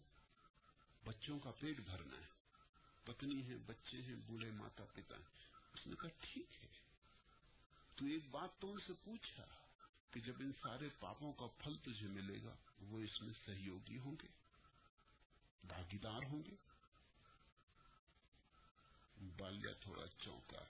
उसने कहा महाराज तरकीब बिना निकलो भाग जाने की, मैं जाऊंगा घर और तुम इधर नदारत हो जाओ। तो ऋषि ने कहा, तू मुझे ठीक से बांध के जा, या चाहे तो मैं तेरे साथ घर चला चलूं। देखा ऋषि की आंखों में आदमी निष्ठावान था, सीधा सरल था। बांध दिया, कहा मैं अभी आया पूछकर। बाल्या घर गया, अपनी पत्नी से पूछा कि देख, रोज मैं चोरी करता, डांके डालता, लोगों को मारता, मार भी डालता कभी, ये तुम्हारे लिए कर रहा हूं। जब इसका फल मुझे मिलेगा नरक में, जब मैं जलाया जाऊंगा, सड़ाया जाऊंगा, तब तुम इसमें भागीदार होगे कि नहीं? तो उसकी पत्नी ने कहा, इसमें क्या भागीदारी, ये तुम्हारा काम है, पति हो तो तुम करते हो, मगर भागीदारी वगैरह इसमें कुछ नहीं है। तुम जानो, हमें पता ही क्या कि तुम कहां से क्या करके लाते हो, और इसमें स्त्री को लेना देना भी क्या है कि तुम पुण्य से कमाते कि पाप से, ये तुम जानो। बाल्या तो बहुत चौंका। उसने अपने बूढ़े बाप से पूछा। बूढ़े बाप ने कहा, मैं वैसे ही बूढ़ा हो गया और परेशान हो रहा हूं, और अब कहां की परेशानियों की बातें मेरे पास ला, और तू तो जब मरेगा तब मरेगा, मेरी मौत तो करीब आ रही, ये साझेदारी नहीं होगी, हम नरक में पहले पहुंच जाएंगे, फिर हमें कुछ मतलब नहीं। तू पुण्य करके ला कि पाप करके ला, बूढ़े बाप की सेवा करेगा ना? बूढ़े बाप की सेवा करने से जो पुण्य तुझे मिलना है वो मिलेगा, बाकी तू जो कर रहा है वो तू जान। उसने सबसे पूछा, कोई भागीदारी में राजी नहीं था। उसने कहा, ये भी खूब रही। वो लौट के आया, ऋषि को उसने छोड़ दिया, पैरों पर गिर पड़ा। उसने कहा कि प्रभु मुझे कुछ ध्यान बता दो, हो गया बहुत, लेकिन मैं बड़ा पापी हूं और जल्दी परमात्मा का साक्षात्कार मुझे होगा, इसकी आशा नहीं, लेकिन कोई फिक्र नहीं। जिस जिद से पाप करता था उसी जिद से पुण्य करूंगा, और जिस जिद से नुकसान पहुंचाया है उसी जिद से स्मरण भी करूंगा। हटी हूं, इतनी बात भर मुझ में गुण की है, जो करूंगा पूरी तरह करूंगा, आप मुझे बता दो। बेपढ़ा लिखा था बाल्या। ऋषि ने कहा, तो तू अब और तो क्या करेगा, राम राम राम राम जप। वो जपता रहा, लेकिन थोड़ी देर में भूल गया राम राम, तो मरा मरा जपता रहा। राम राम जोर से जपो तो मरा मरा हो जाता। इससे कभी कभी मालगाड़ी के डब्बे एक दूसरे पर चढ़ जाते हैं, तो राम राम राम राम तेजी से जपते रहो तो पक्का नहीं रह जाता कि राम पहले की माँ पहले, एक दूसरे पर चढ़ जाते। तो मरा मरा जपता रहा, और जब ऋषि वापस आए तो देखा तो वो तो ज्ञान को उपलब्ध हो गया, अपूर्व उसकी आभा है। ऐसा तो ऋषि को भी नहीं हुआ था। तो पूछा, तूने किया क्या पागल, तू तो पहुंच गया मालूम होता, तू तो परमहंस हो गया, तेरे आसपास सुगंध, तेरे आसपास ज्योति है, तूने किया क्या? उसने कहा, कुछ नहीं, वो जो आप मंत्र बता गए थे कि मरा मरा जपते रहो, मैं जपता रहा, मगर दिल खोल के जपा, हो गया। ऋषि की आंख में आंसू आ गए। वो राम राम जपते उनकी जिंदगी हो गई, मगर कुनकुना जपते होंगे, ऐसा वीणा वगैरह बजाते होंगे, सुर ताल का भी ध्यान रखते होंगे, हिसाब से जपते होंगे, मगर इसने बेहिसाब जपा, ये पहुंच गया। पापी अक्सर एक क्षण में क्रांति को उपलब्ध हो जाते। कुनकुने जो जीते हैं अभागे लोग वही है। या तो त्वरा से जियो पापी की तरह, या त्वरा से जियो पुण्यात्मा की तरह, तो ही तुम जानोगे कि जीवन का अर्थ क्या है। पाप की त्वरा जलाएगी, राख कर देगी तुम्हें, लेकिन उसी राख में से नया जीवन आविर्भूत होता है। बुद्ध कहते हैं, जो पहले प्रमाद करके पीछे प्रमाद नहीं करता, जिसने पहले बहुत भूलें की, बहुत पाप किए, लेकिन एक दिन पापों का बोझ इतना हो गया कि अब इसको और ढूंढना संभव नहीं, उसे उतार कर रख देता है। वह इस लोक को मेघों से मुक्त हो गए चंद्रमा की भांति प्रकाशित करता है। देखा, रात कभी आकाश में मेघ गिर जाते तो चांद दब जाता। बस ऐसी ही तुम्हारी दशा है। तुम भटके नहीं हो, केवल थोड़े से मेघों में गिर गए हो। चांद अब भी चांद, उतना ही पवित्र जितना कभी था। तुम अब भी कुंवारे हो, तुम्हारा अंतरतम पापी हो ही नहीं सकता, वहां तक पाप पहुंचता ही नहीं, क्योंकि चांद को कितने ही मेघ घेरने और कितने ही काले कजरारे मेघ हो, कोई फर्क नहीं पड़ता, चांद अछूता रहता है। ये एक बहुत मौलिक घोषणा है कि तुम चांद जैसे शुद्ध और पवित्र हो। तुम्हारे ऊपर अगर मेघ घिर गए हैं तो विचारों के, वासनाओं के, और वे भी इसलिए घिर गए हैं कि तुम बड़ी निद्रा में जी रहे हो। प्रमाद शब्द बौद्धों का अपना शब्द है। प्रमाद का अर्थ होता है कोई आदमी ऐसे जिए जैसे नींद में, या कोई आदमी ऐसे जिए जैसे नशे में। चल भी रहा है पक्का पता भी नहीं क्यों चल रहा है, चल भी रहा है पक्का पता नहीं कहाँ चल रहा है, चल भी रहा है पक्का पता नहीं कहाँ जा रहा है, क्यों जा रहा है, चला जा रहा है।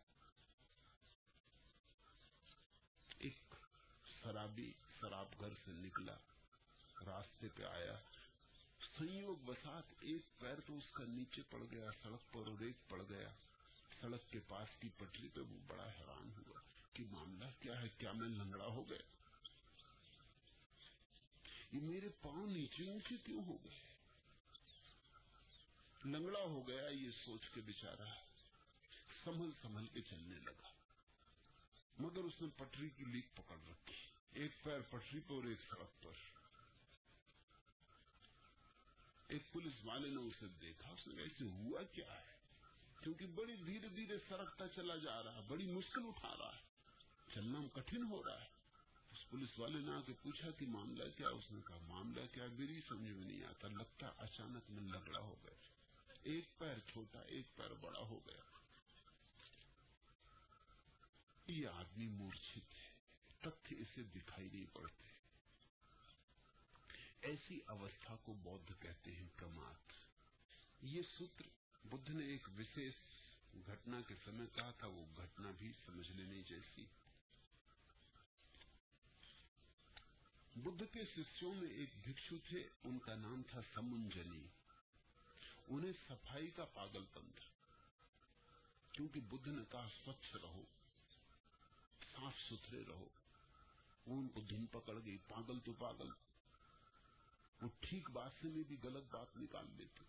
उनको ऐसी धुन पकड़ गई कि 24 घंटे वो झाड़ू ही लिए रहते। इधर जाला दिखाई पड़ गया, उधर कचरा दिखाई पड़ गया,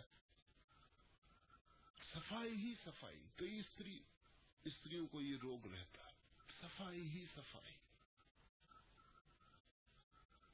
किसके लिए सफाई कर रही ये भी कुछ पक्का नहीं। मैं एक घर में कुछ दिन तक रहता था, बड़ा साफ सुथरा घर था, ऐसा साफ सुथरा घर मैंने देखा ही नहीं। घर कहने नहीं चाहिए उसको, इतना साफ सुथरा था, उसमें रहने की सुविधा ही नहीं थी। वो महिला अपने पति को भी अपने बैठक खाने में नहीं बैठने देती थी कि तुम उठो, अखबार भीतर चल के पढ़ो, क्योंकि इधर बैठे रहे घंटे भर तो उसकी गद्दी खराब हो जाए। मेहमानों को वो पसंद न करती कि कोई घर में आए, क्योंकि वो सफाई। बच्चे बैठक खाने में प्रवेश न कर सकते क्योंकि सफाई। मैं 2-4 दिन देखता रहा, मैंने उससे कहा कि सफाई तो बड़ी तू गजब की कर रही है। उसको मैंने ये कहानी कही थी जो मैं तुम्हें सुना रहा हूँ बुद्ध की। मैंने कही तो ठीक है, मगर किस लिए?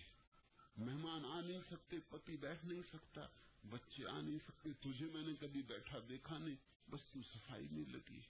वो दिन भर लिए है कपड़ा और बाल्टी और जगह जगह घिस रही।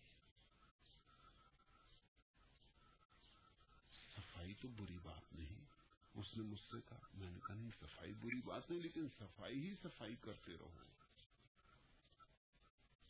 सफाई का प्रयोजन क्या है? कि साफ सुथरे घर में रहो, मगर रहने का मौका भी चाहिए ना, रहने का अवकाश चाहिए। ये बुद्ध के भिक्षु थे समुंजनी, बुद्ध की बात सुन के कि स्वच्छ रहो, उनको पकड़ गई, पागल रहे होंगे, दिमाग को झटकी रहा होगा। उन्होंने कहा ठीक। जब बुद्ध ने कहा तो फिर तो वो झाड़ू लिए रहते दिन भर, और दिन भर झाड़ू लगाया करते, कभी यहां गंदा कभी वहां गंदा। उन्हें मौका ही न मिलता भीतरी सफाई का, जिसके लिए भिक्षु हुए थे, जिसके लिए संन्यास लिया था। एक दिन एक वृद्ध भिक्षु रेवत ने उन्हें कहा, आप उस भिक्षु को सदा बाहर की सफाई ही नहीं करते रहना चाहिए। बाहर की सफाई ठीक है, तो कभी सुबह कर ली, सांझ कर ली, बाकी 24 घंटे यही काम, तो झाड़ू से तुम स्वर्ग नहीं पहुंच जाओगे। कुछ ध्यान भी करो, कुछ भीतर की सफाई भी करो, कुछ भीतर की झाड़ू उठाओ। कभी ध्यान किया करो, कभी शांत बैठा करो, कभी विश्राम में भीतर जाया करो, कुछ भीतर भी तो झांको, उससे ही असली सफाई होगी। भीतर कब झाड़ू मारोगे? उस बूढ़े फकीर ने पूछा। या कि जीवन भर ऐसा ही बिता देना है? बात चोट खा गई, समंजनी को बोध हुआ, होश आया। बात तो उसे हास्यास्पद लगी कि मैं क्या करता रहा। कोई 10 साल हो गए बुद्ध के पास यही काम करते। जैसे नींद टूटी, तंद्रा की जैसे परत आंखों से गिर गई, बाहर नहीं जैसे भीतर की आंख अचानक खुल गई। किसी सुबह कोई रात का सोया हुआ जागे और सपने खो जाए। दूसरे दिन उसे झाड़ू न लगाते देखकर अन्य भिक्षु हैरान हुए। ये तो बात ही भरोसे की न थी कि समंजनी और झाड़ू न लगाए। और दूसरे दिन देखा कि झाड़ू वगैरह उनके हाथ में भी नहीं, तो उनको तो भरोसे नहीं आया कि उनको तो झाड़ू वाले ही भिक्षु की तरह प्रसिद्ध थे, झाड़ू वाले बाबा। उन्होंने पूछा, आवुस समंजनी स्थिविर, आज झाड़ू कहाँ? ये आपके स्वभाव में परिवर्तन कैसा?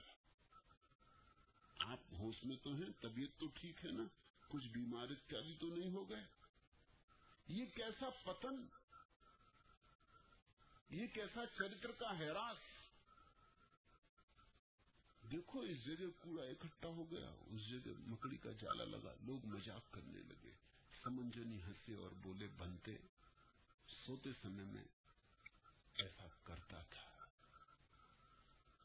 सोते समय में ऐसा करता था, लेकिन अब जाग गया, मेरा प्रमाद गया और अब प्रमाद का मुझ में उदय हुआ है। सुबह शाम झाड़ू लगा दूंगा, उतना पर्याप्त है। शेष समय भीतर की सफाई।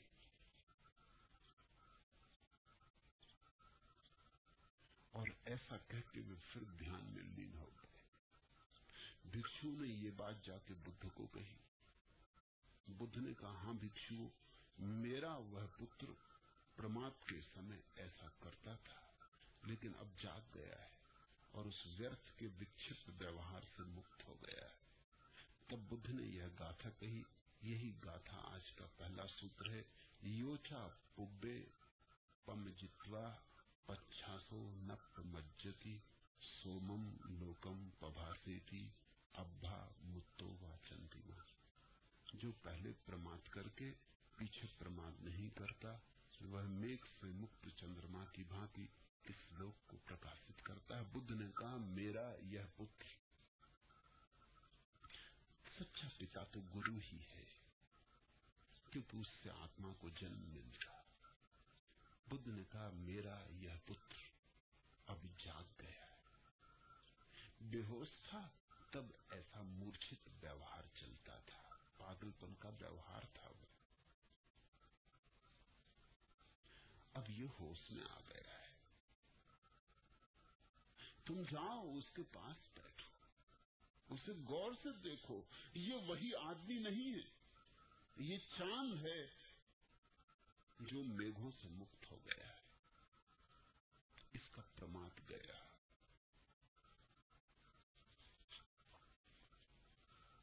दूसरा सूत्र, यस पापम कतम कम्मम कुसलेन पिथीयति सोमम लोकम पभासेति अब्भा मुक्तो व चंद्रिमा। जिसका किया हुआ पाप उसी के बाद में किए हुए पुण्य से ढक जाता है, वह मेघ से मुक्त चंद्रमा की भांति इस लोक को प्रकाशित करता है। पापों की चिंता मत करो। मेरे पास लोग आते हैं, वो कहते हैं हमने पाप किए बहुत, उनको कैसे काटे। अब पीछे तो लौटना संभव नहीं, जो गया सो गया, जो हुआ सो हुआ। अब तो तुम कुछ ऐसा करो, कुछ ऐसी दिशा में अपनी जीवन ऊर्जा को बहाओ कि संतुलन आ जाए। जैसे तुमने चोरी की तो दान कर दो, पुण्य का और क्या अर्थ होता है? तुमने कभी पुण्य का ऐसा सोचा अर्थ? पुण्यात्मा होकर तुम अहंकारी मत बन जाना, क्योंकि पुण्यात्मा तो सिर्फ पश्चाताप है, उसमें गौरव का कुछ भी नहीं। जैसे एक आदमी बीमार हुआ, ज्यादा भोजन करता था, रात देर तक जागता था, कामाचारी था, बीमार हुआ तो अब दवा लेनी पड़ती, पथ्य पर जीना पड़ता, ठीक समय सोना पड़ता, सुबह व्यायाम करना पड़ता। तो ऐसा आदमी सड़क पर जाके अपनी दवाइयों की बोतल दिखा के लोगों को तो नहीं कहता कि देखो मैं कैसा पुण्यात्मा, कैसी कैसी दवाइयां पीता हूँ, पथ्य से जीता हूँ। नहीं, ऐसा कुछ भी नहीं कहता, क्योंकि जो वो कर रहा है वो तो जो पहले किया है उसको अनकिया करने के लिए कर रहा है, जिसका कोई मूल्य थोड़ी। किया था पाप तो पुण्य, चोरी की तो दान, क्रोध किया था करुणा, लोभ किया था तो सेवा। कुछ करो, जो हो गया उसको तो अनकिया नहीं किया जा सकता, वो तो गया, वो तो समय गया, वो हाथ के बाहर हो गई बात। लेकिन तुम अभी अपनी ऊर्जा को ठीक दूसरी दिशा में झुका सकते हो, तो संतुलन आ जाएगा। जैसे आदमी तराजू तौलता, एक पल्ले पर तुमने चीजें रखते गए, वो पल्ला जमीन से लग गया और दूसरा उठ गया ऊपर। अब क्या करो? समय का पल्ला ऐसा है कि जो जमीन से लग गया वो तो तुम्हारे हाथ के बाहर हो गया, वो तो अतीत हो गया, अब उसमें से चीजें निकाल नहीं सकते। जो कर लिया कर लिया, अब कैसे घटाओगे? तो पुण्य की प्रक्रिया का अर्थ इतना ही है कि वो तो तुम्हारे हाथ के बाहर हो गया, अतीत का पल्ला तो तुम्हारे हाथ के बाहर हो गया, लेकिन भविष्य का पल्ला तुम्हारे हाथ के भीतर है। इस पर पुण्य चढ़ाओ, धीरे धीरे ये पल्ला नीचे भारी होकर उतरेगा और पुराने पल्ले को बराबर ले आएगा, संतुलन हो जाएगा। और जहां तराजू मध्य में ठहर जाएगा, जहां तराजू का कांटा बताने लगेगा दोनों बराबर हो गए, उसी क्षण मुक्ति है। मुक्ति जहां कांटा मध्य में आ जाता है, जहां न तुम पापी रहे न पुण्यात्मा, जहां न शुभ रहे न अशुभ, न अच्छे न बुरे, न सज्जन न दुर्जन, उसी क्षण तुम पार हो जाते। उस अवस्था को बौद्धों ने कहा है सम्यक्त्व, समता आ गई।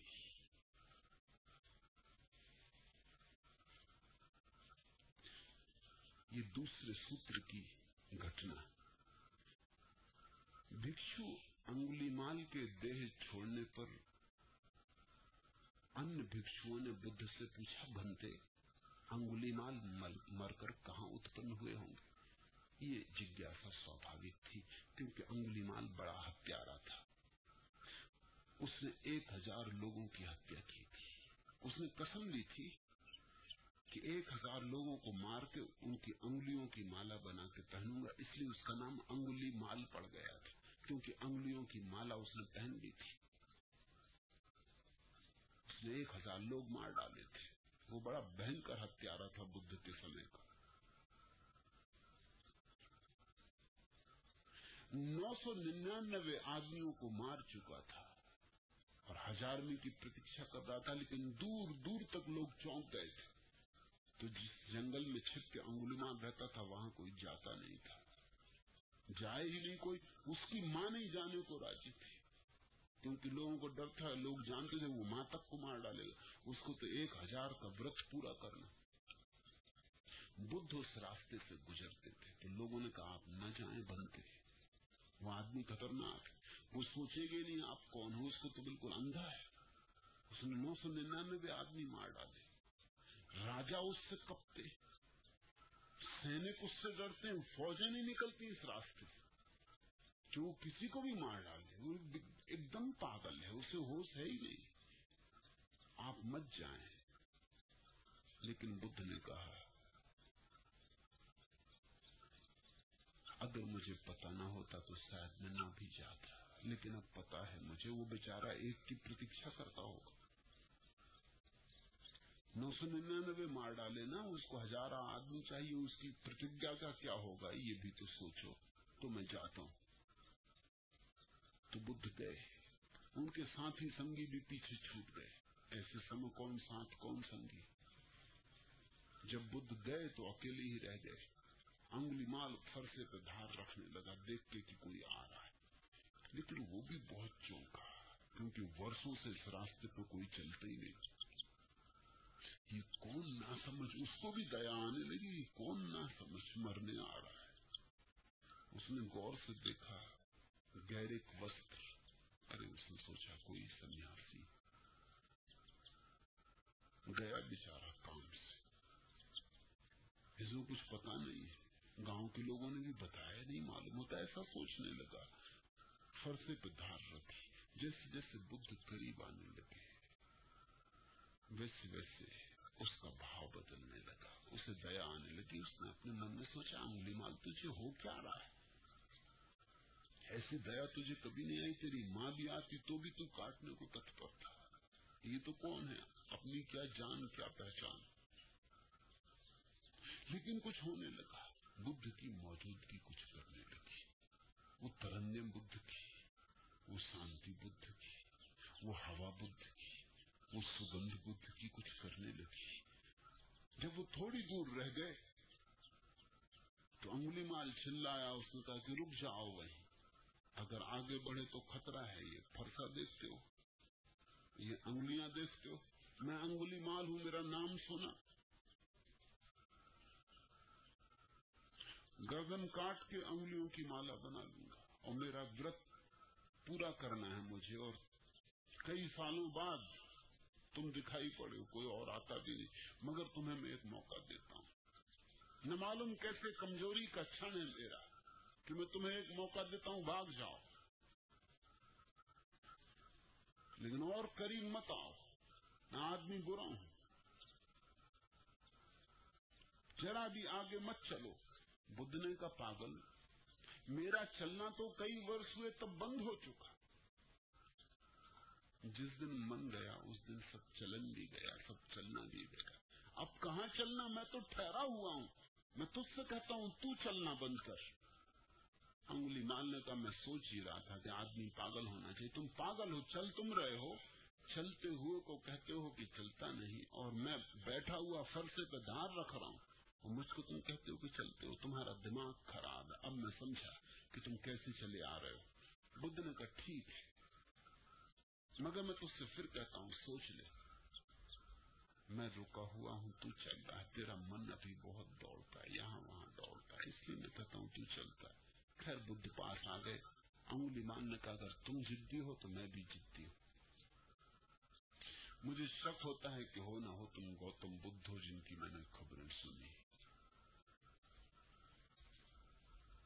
क्योंकि जिन लोगों को मैंने मारा उनमें से कई ने मुझे कहा कि ऐसा लगता है सिवाय गौतम बुद्ध के तुझे कोई भी बदल न सकेगा, हो ना हो तुम वही हो, मगर भूल जाओ मैं भी अंगुलीमाल हूं, अपनी तैयारी कर ले, फरसे पे धार रख ले, मैं बैठा हूं। वो बैठ गए शांत। वो फरसे पे धार रखता है क्योंकि कई साल से कोई आया नहीं, तो फरसे पे जंग चढ़ गई।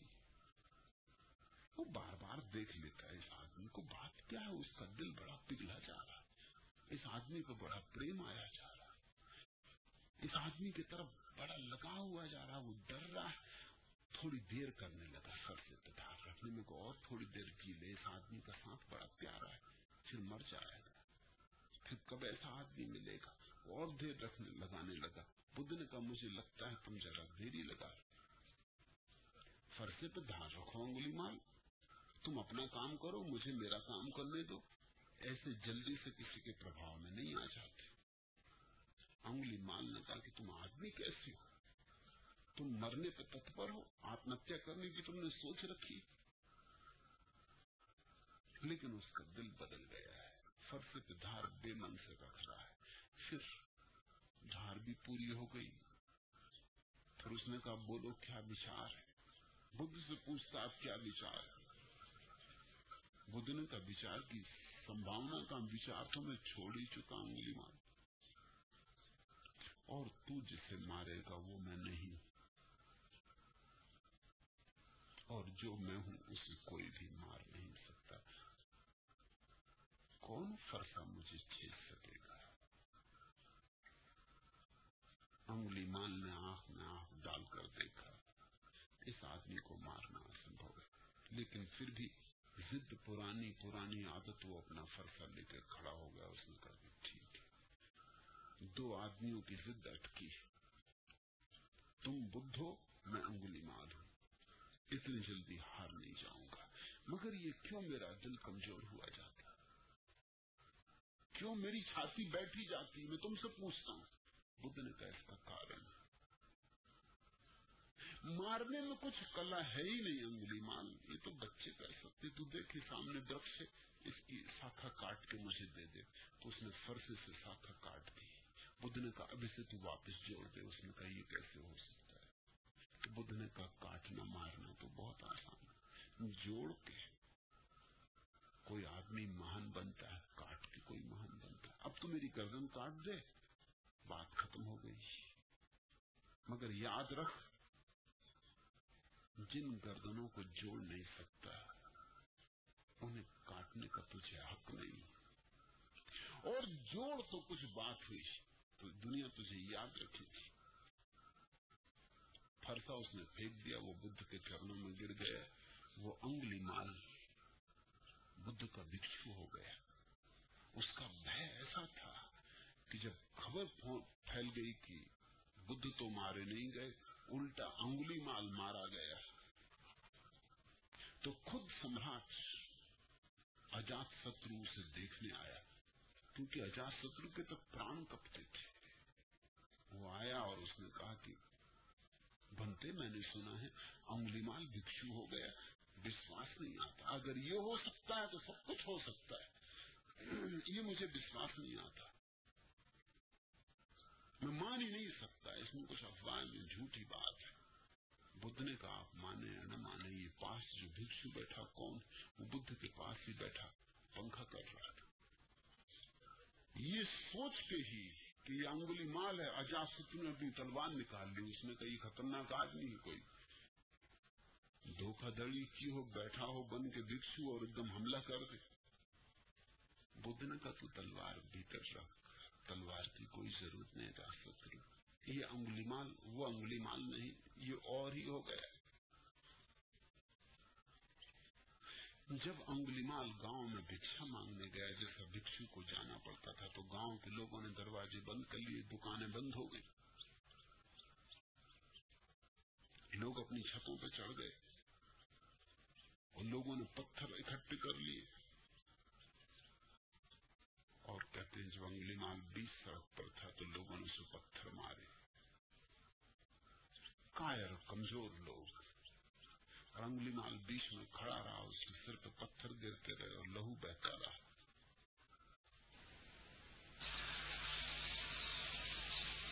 और अभी तरुण ने जो मंत्र पढ़ा ना, बुद्धम शरणम गच्छामि, वो इसे दोहराता रहा, बुद्धम शरणम गच्छामि, संघम शरणम गच्छामि, धम्मम शरणम गच्छामि। ऐसा कहते कहते ही वो गिर गया। बुद्ध को खबर मिली, वो आए। आखिरी घड़ी थी। बुद्ध ने उससे कहा, अंगुलीमाल तेरा क्या भाव है? उसने कहा, आप और पूछते, ठहरे हुए का क्या भाव, रुके हुए का क्या भाव? तेरे मन को कुछ हुआ अंगुलीमाल? अंगुलीमाल ने कहा नहीं, कुछ भी नहीं हुआ, देखता रहा, साक्षी था। तो अंगुलीमाल ने कहा होता भी क्या, मैं देखने वाला हूं, दृष्टा हूं, यही तो आपने समझाया। बुद्ध उससे बोले अंगुलीमाल, तू ब्राह्मण होके मर रहा है, तू ब्रह्म ज्ञान को उपलब्ध होके मर रहा है, तू अरहत को उपलब्ध हो गया, तू अरिहंत हो गया। ऐसा जब अंगुलीमाल मर गया तो और भिक्षुओं ने पूछा बुद्ध को, बनते अंगुलीमाल मरकर कहाँ उत्पन्न हुए? बुद्ध ने कहा भिक्षुओं, मेरा वह पुत्र परिनिवृत्त हो गया, परिनिर्वाण को उपलब्ध हो गया है, अब उसका जन्म नहीं होगा, वो जन्म मरण के पार हो गया है, अब वो वापस नहीं लौटेगा। बनते भिक्षुओं ने कहा इतने मनुष्यों को मारकर भिक्षुओं को भरोसा न आया, ऐसा पापी परिनिर्वाण को उपलब्ध हो गया। हाँ भिक्षुओं, बुद्ध ने कहा सोए सोए उसने बहुत पाप किए, लेकिन जागकर पुण्यों से उसने उन्हें काट डाला। ऐसे वह शून्य भाव में डूबकर निर्वाण को उपलब्ध हो गया है। लेकिन भिक्षुओं ने फिर पूछा भगवान, उसे तो ज्यादा समय भिक्षु हुए भी नहीं हुआ, उसने पुण्य किए कहा? बुद्ध ने कहा कभी कभी एक पुण्य का छोटा सा कृत्य भी अगर समग्रता से किया जाए तो सारे पापों को काट डालता है। नहीं उसे ज्यादा दिन लगे, नहीं ज्यादा दिन वो जिया, लेकिन जब लोग उसे पत्थर मार रहे थे तब वो साक्षी बना रहा। ये सबसे बड़ा पुण्य कृत्य है। कर्ता होने में पाप है, साक्षी होने में पुण्य है। ऐसी अपूर्व बात बुद्ध ने कही और तब उन्होंने यह दूसरी गाथा कही, यस् पापम कतम कम्मम कुशलेन पिथीयति सोमम लोकम पभासेति अब्भा मुत्तो वाचंतिमा। जिसका किया हुआ पाप उसके बाद में किए हुए पुण्य से ढक जाता है, वह मेघ से मुक्त चंद्रमा की भांति इस लोक को प्रकाशित करता है।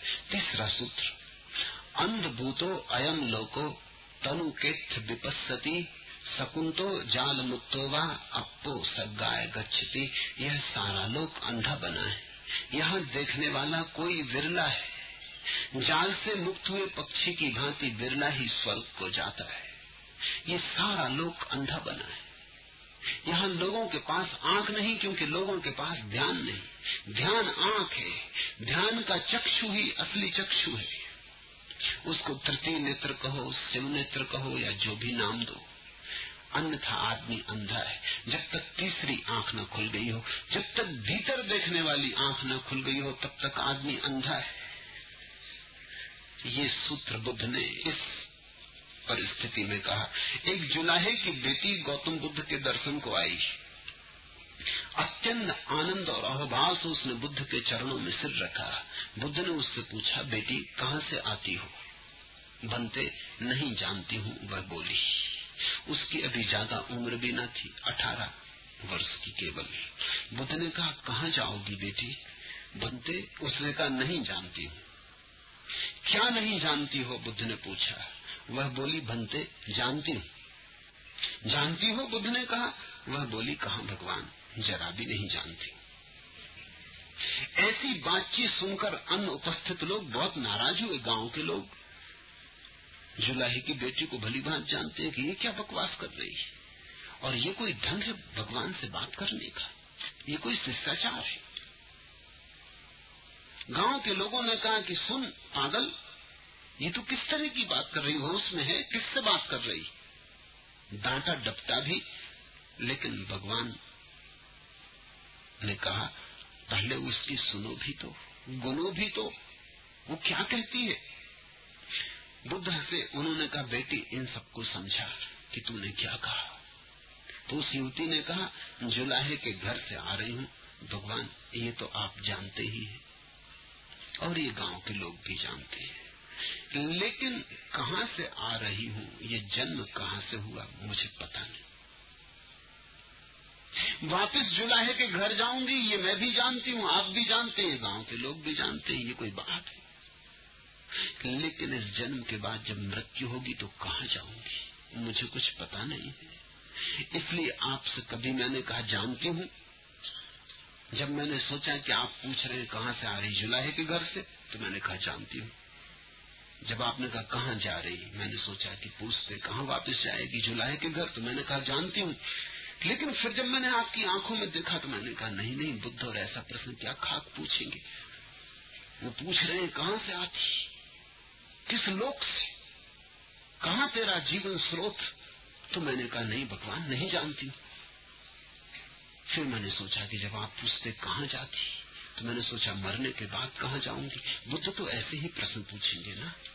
तो मैंने कहा नहीं जानती। इसलिए तब बुद्ध ने ये गाथा कही, ये सारा लोक अंधा है, यहाँ देखने वाला बिरला ही है।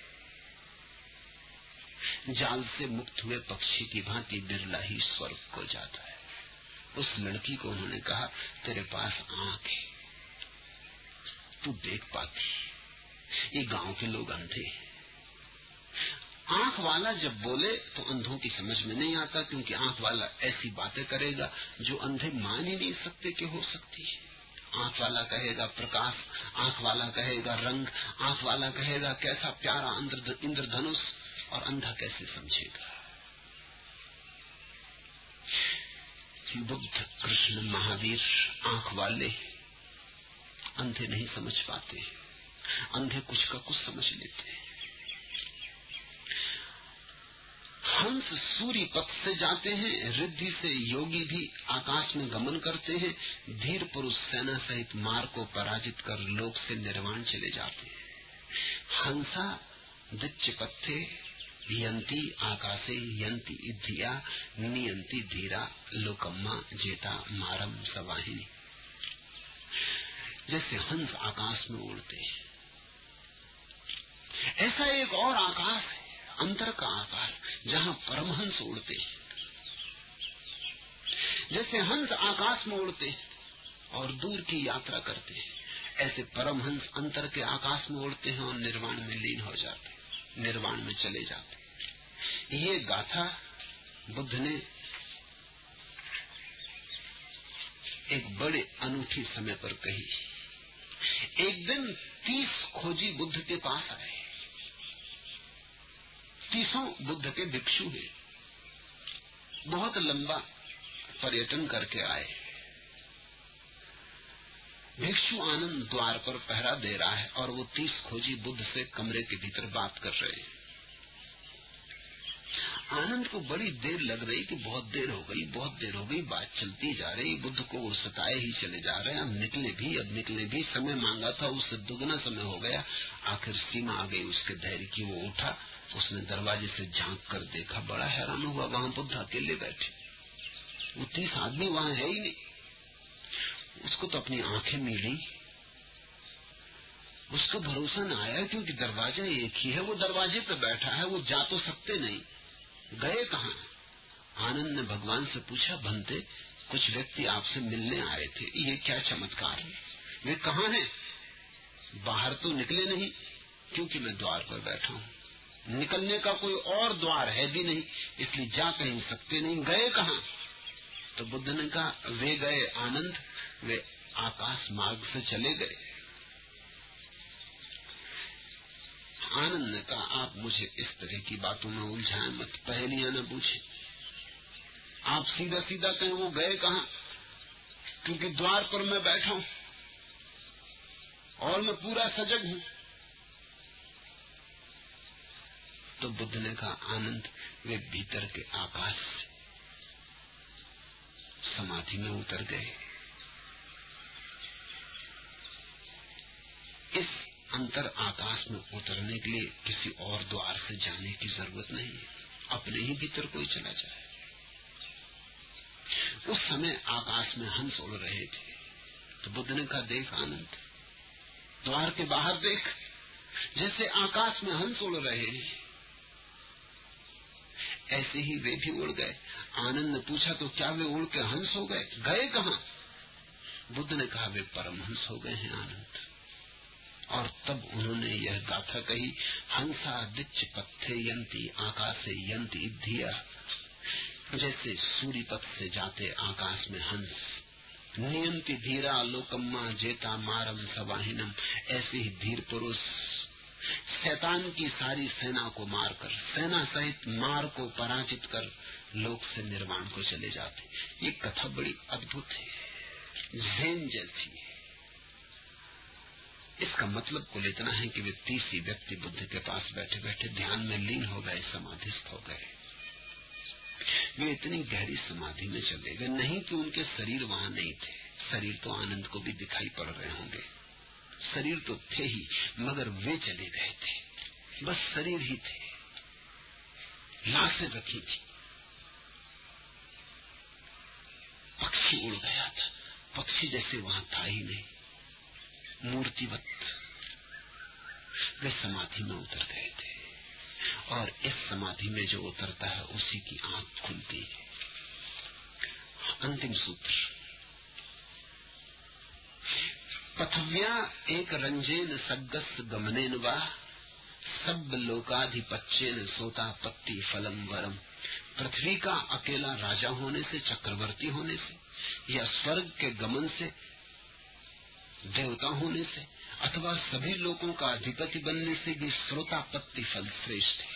जो ध्यान की सरिता में उतर गया उसको बौद्ध भाषा में कहते हैं श्रोतापन्न। वो स्रोत की तरफ चल पड़ा। हम तो ऐसे लोग हैं जो किनारे पर खड़े, नदी में उतरते नहीं, बस किनारे पर खड़े। नदी बही जा रही, पीते तक नहीं क्योंकि पीने के लिए झुकना पड़ेगा। उतरते नहीं क्योंकि डरते हैं कहीं गल न जाए, क्योंकि जो झूठ हमने बना रखी है अपने जीवन में वो निश्चित गल जाएगी। जो प्रतिमा हमने अपनी मान रखी है वो बह जाएगी, तो घबराहट है, और हमें भीतर का तो कुछ पता नहीं है। तो हम ध्यान की धारा में उतरते नहीं। ध्यान की धारा में जो उतरता है उसे कहते श्रोतापन। दुनिया में 2 तरह के लोग हैं। एक जो जीवन में लक्ष्य की तरफ दौड़ रहे, लक्ष्य का मतलब धन पाना है, पद पाना है। श्रोतापन्न दूसरे तरह के लोग हैं जो स्रोत की तरफ जा रहे, जो लक्ष्य की तरफ नहीं जा रहे, जिनकी सारी खोज ये है कि हम आए कहां से, उस मूल स्रोत को पकड़ लेना। उसे पकड़ लिया तो सब पकड़ लिया, क्योंकि जहां से हम आए अंततः वहीं जाना है। गंगा गंगोत्री में ही लौट जाती है। बीज वृक्ष बनता है और फिर बीज बन जाता है, वर्तुल पूरा हो जाता है। हम जहां से आए वहीं लौट जाना, स्रोत, मूल स्रोत की तरफ। ये गाथा बुद्ध ने एक विशेष अवसर पर कही। ये सारे अवसर बड़े प्यारे हैं, इसलिए मैं कह रहा हूं। एक बड़ा दानी था, उसका नाम था अनाथ पिंडक। वो अनाथों का बड़ा सहारा था, देता लोगों को, दिल खोल के देता। उसके घर काल नाम का एक पुत्र था। अनाथ पिंडक बुद्ध को सुनने जाता, लेकिन काल कभी बुद्ध को सुनने न जाता था। काल शब्द भी बड़ा अच्छा। अनाथ पिंडक का मतलब होता है देने वाला, दान देने वाला। अनाथों को सनाथ कर दे जो। और काल का अर्थ होता है समय या मौत। न तो समय बुद्ध को सुनने जाना चाहता और न मौत, क्योंकि दोनों बुद्ध से डरते। समय तो क्षणभंगुर है, शाश्वत के पास जाने में घबराता है, और मौत भी जीवंत के सामने जाने में घबराती। तुम तो मौत के सामने जाने में घबराते हो, बुद्ध पुरुष के सामने मौत आने में घबराती। ये तो प्रतीक हुए नाम के। बाप लेकिन चाहता था कि बेटा चाहे, बुद्ध को सुने, लेकिन बेटा सुनता नहीं था। तो बाप ने कहा ऐसा कर, मैं तुझे 100 स्वर्ण मुद्राएं दूंगा अगर तू बुद्ध के वचन सुनने जाए। इस लोभ में वो गया। तुम ख्याल रखना, पहली दफे जब तुम धर्म की तरफ आते हो तो लोभ में ही आते हो। लोभ किसी तरह का हो कि चलो मन को थोड़ी शांति मिलेगी, अशांति से छुटकारा होगा, कि थोड़ा आत्मविश्वास बढ़ेगा, कि जीवन में सफलता शायद इस तरह से मिल जाए कि दुकान तो चलती नहीं, शायद ध्यान करने से चल जाए, क्योंकि लोग कहते हैं कि ध्यान करने से तो परम धन मिलता है, ये तो छोटा मोटा धन है, ये तो मिल ही जाएगा। ऐसी 1000 की बीमार रहती तबीयत शायद ध्यान करने से ठीक हो जाए। कि पति पत्नी की बनती नहीं तो सोचते हैं चलो ध्यान करने से शायद बनने लगे। कुछ ऐसे लोग से आदमी आता है। तो गया बेटा, बुद्ध को सुना, लौट कर आया, आते ही उसने कहा कि 100 स्वर्ण मुद्राएं, पीछे भोजन करूंगा क्योंकि मुझे भरोसा किसी का नहीं। पहले स्वर्ण मुद्राएं गिनवानी, तब भोजन किया। वो तो गई उसके लिए था, उसको बुद्ध को सुनने से मतलब थोड़ी था। वो तो जब बुद्ध को सुन रहा होगा तब भी मुद्राएं गिन रहा होगा, सोच रहा होगा कि बाप देगा कि नहीं देगा, कि चालबाजी की है, कि ऐसे बहाना कर दिया, कि इसी बहाने भेज दिया। दूसरे दिन बाप ने कहा कि अब 1000 स्वर्ण मुद्राएं दूंगा, लेकिन शर्त एक है कि सुनना काफी नहीं, जो सुनो उसे याद भी रखना और मेरे सामने आके दोहराना। 1000 स्वर्ण मुद्राएं। तो बेटा गया, लेकिन वहां जाकर डुबकी खा गया। वो याद रखने में गड़बड़ हो गई। गौर से सुनना पड़ा, याद रखना था, ध्यान से सुनना पड़ा, गुनगुन के सुनना पड़ा कि एक भी बात चूक न जाने। तो बाप भी पक्का बाप है, वो 1000 स्वर्ण मुद्राओं में काट लेगा, इतना याद नहीं रहा। इतने गौर से सुना, ध्यान से सुना, भूल ही गया स्वर्ण मुद्राओं को। उस भाव में डुबकी खा गया, आए ही नहीं घर। सांझ हो गई, बाप भागा आया कि मामला क्या है। वो आंख बंद किए बैठा था। अरे बाप ने कहा घर चल। उसने कहा सुन लिया, अब कहाँ आना और कब कहाँ जाना। बाप ने कहा 1000 स्वर्ण मुद्राएं तेरी प्रतीक्षा कर रही। उसने कहा वो आप ही संभाल कर रख लो, और ये सौदे जो कल दी थी वापस ले जाओ। बाप तो बड़ा हैरान हुआ, क्योंकि बुद्ध को बहुत सुनता था, उनकी बात मान के दान भी करता था, लेकिन ऐसा नहीं सुना था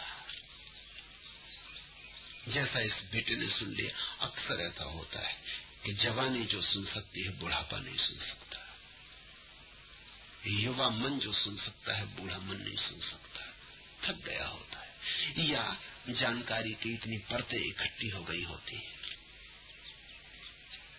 ताजा मन जो सुन सकता है। बाप ने बहुत समझाया, लेकिन उसने कहा अब छोड़ो पिंड, तुम यही तो चाहते थे, हो गया। बाप ने कहा ये जरा ज्यादा हो गया। मैंने इतनी चाहा था कि सुन लेगा, लौट आएगा, थोड़ा समझदार हो जाएगा, धार्मिक हो जाएगा, प्रतिष्ठित हो जाएगा, मगर ये जरा ज्यादा हो गया। तेरा क्या इरादा है? उसने कहा क्या इरादा, बात खत्म हो गई, अब हम बुद्ध के हैं, बात उतर गई।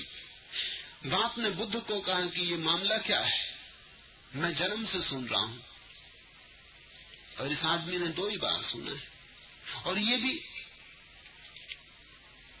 किसी और कारण से सुना है, पैसे देने के लिए, पैसा पाने के लिए। बुद्ध ने कहा तुम्हारा बेटा अब तुम्हारा नहीं, मेरा हो गया। जिसने मुझे सुन लिया मेरा हो गया। अब ये बेटा मेरा है, अब ये तुम दावा जाने दो। अब उसे तुम चक्रवर्ती की संपत्ति भी दो तो भी लौटने वाला नहीं। तुम उसे देवलोक का सम्राट बना दो, इंद्र बना दो, तो भी लौटने वाला नहीं। तुम सारे 3 लोकों की सारी संपदा उसके चरणों में रख दो तो भी लौटने वाला नहीं। तो बाप ने कहा इसे हो क्या गया?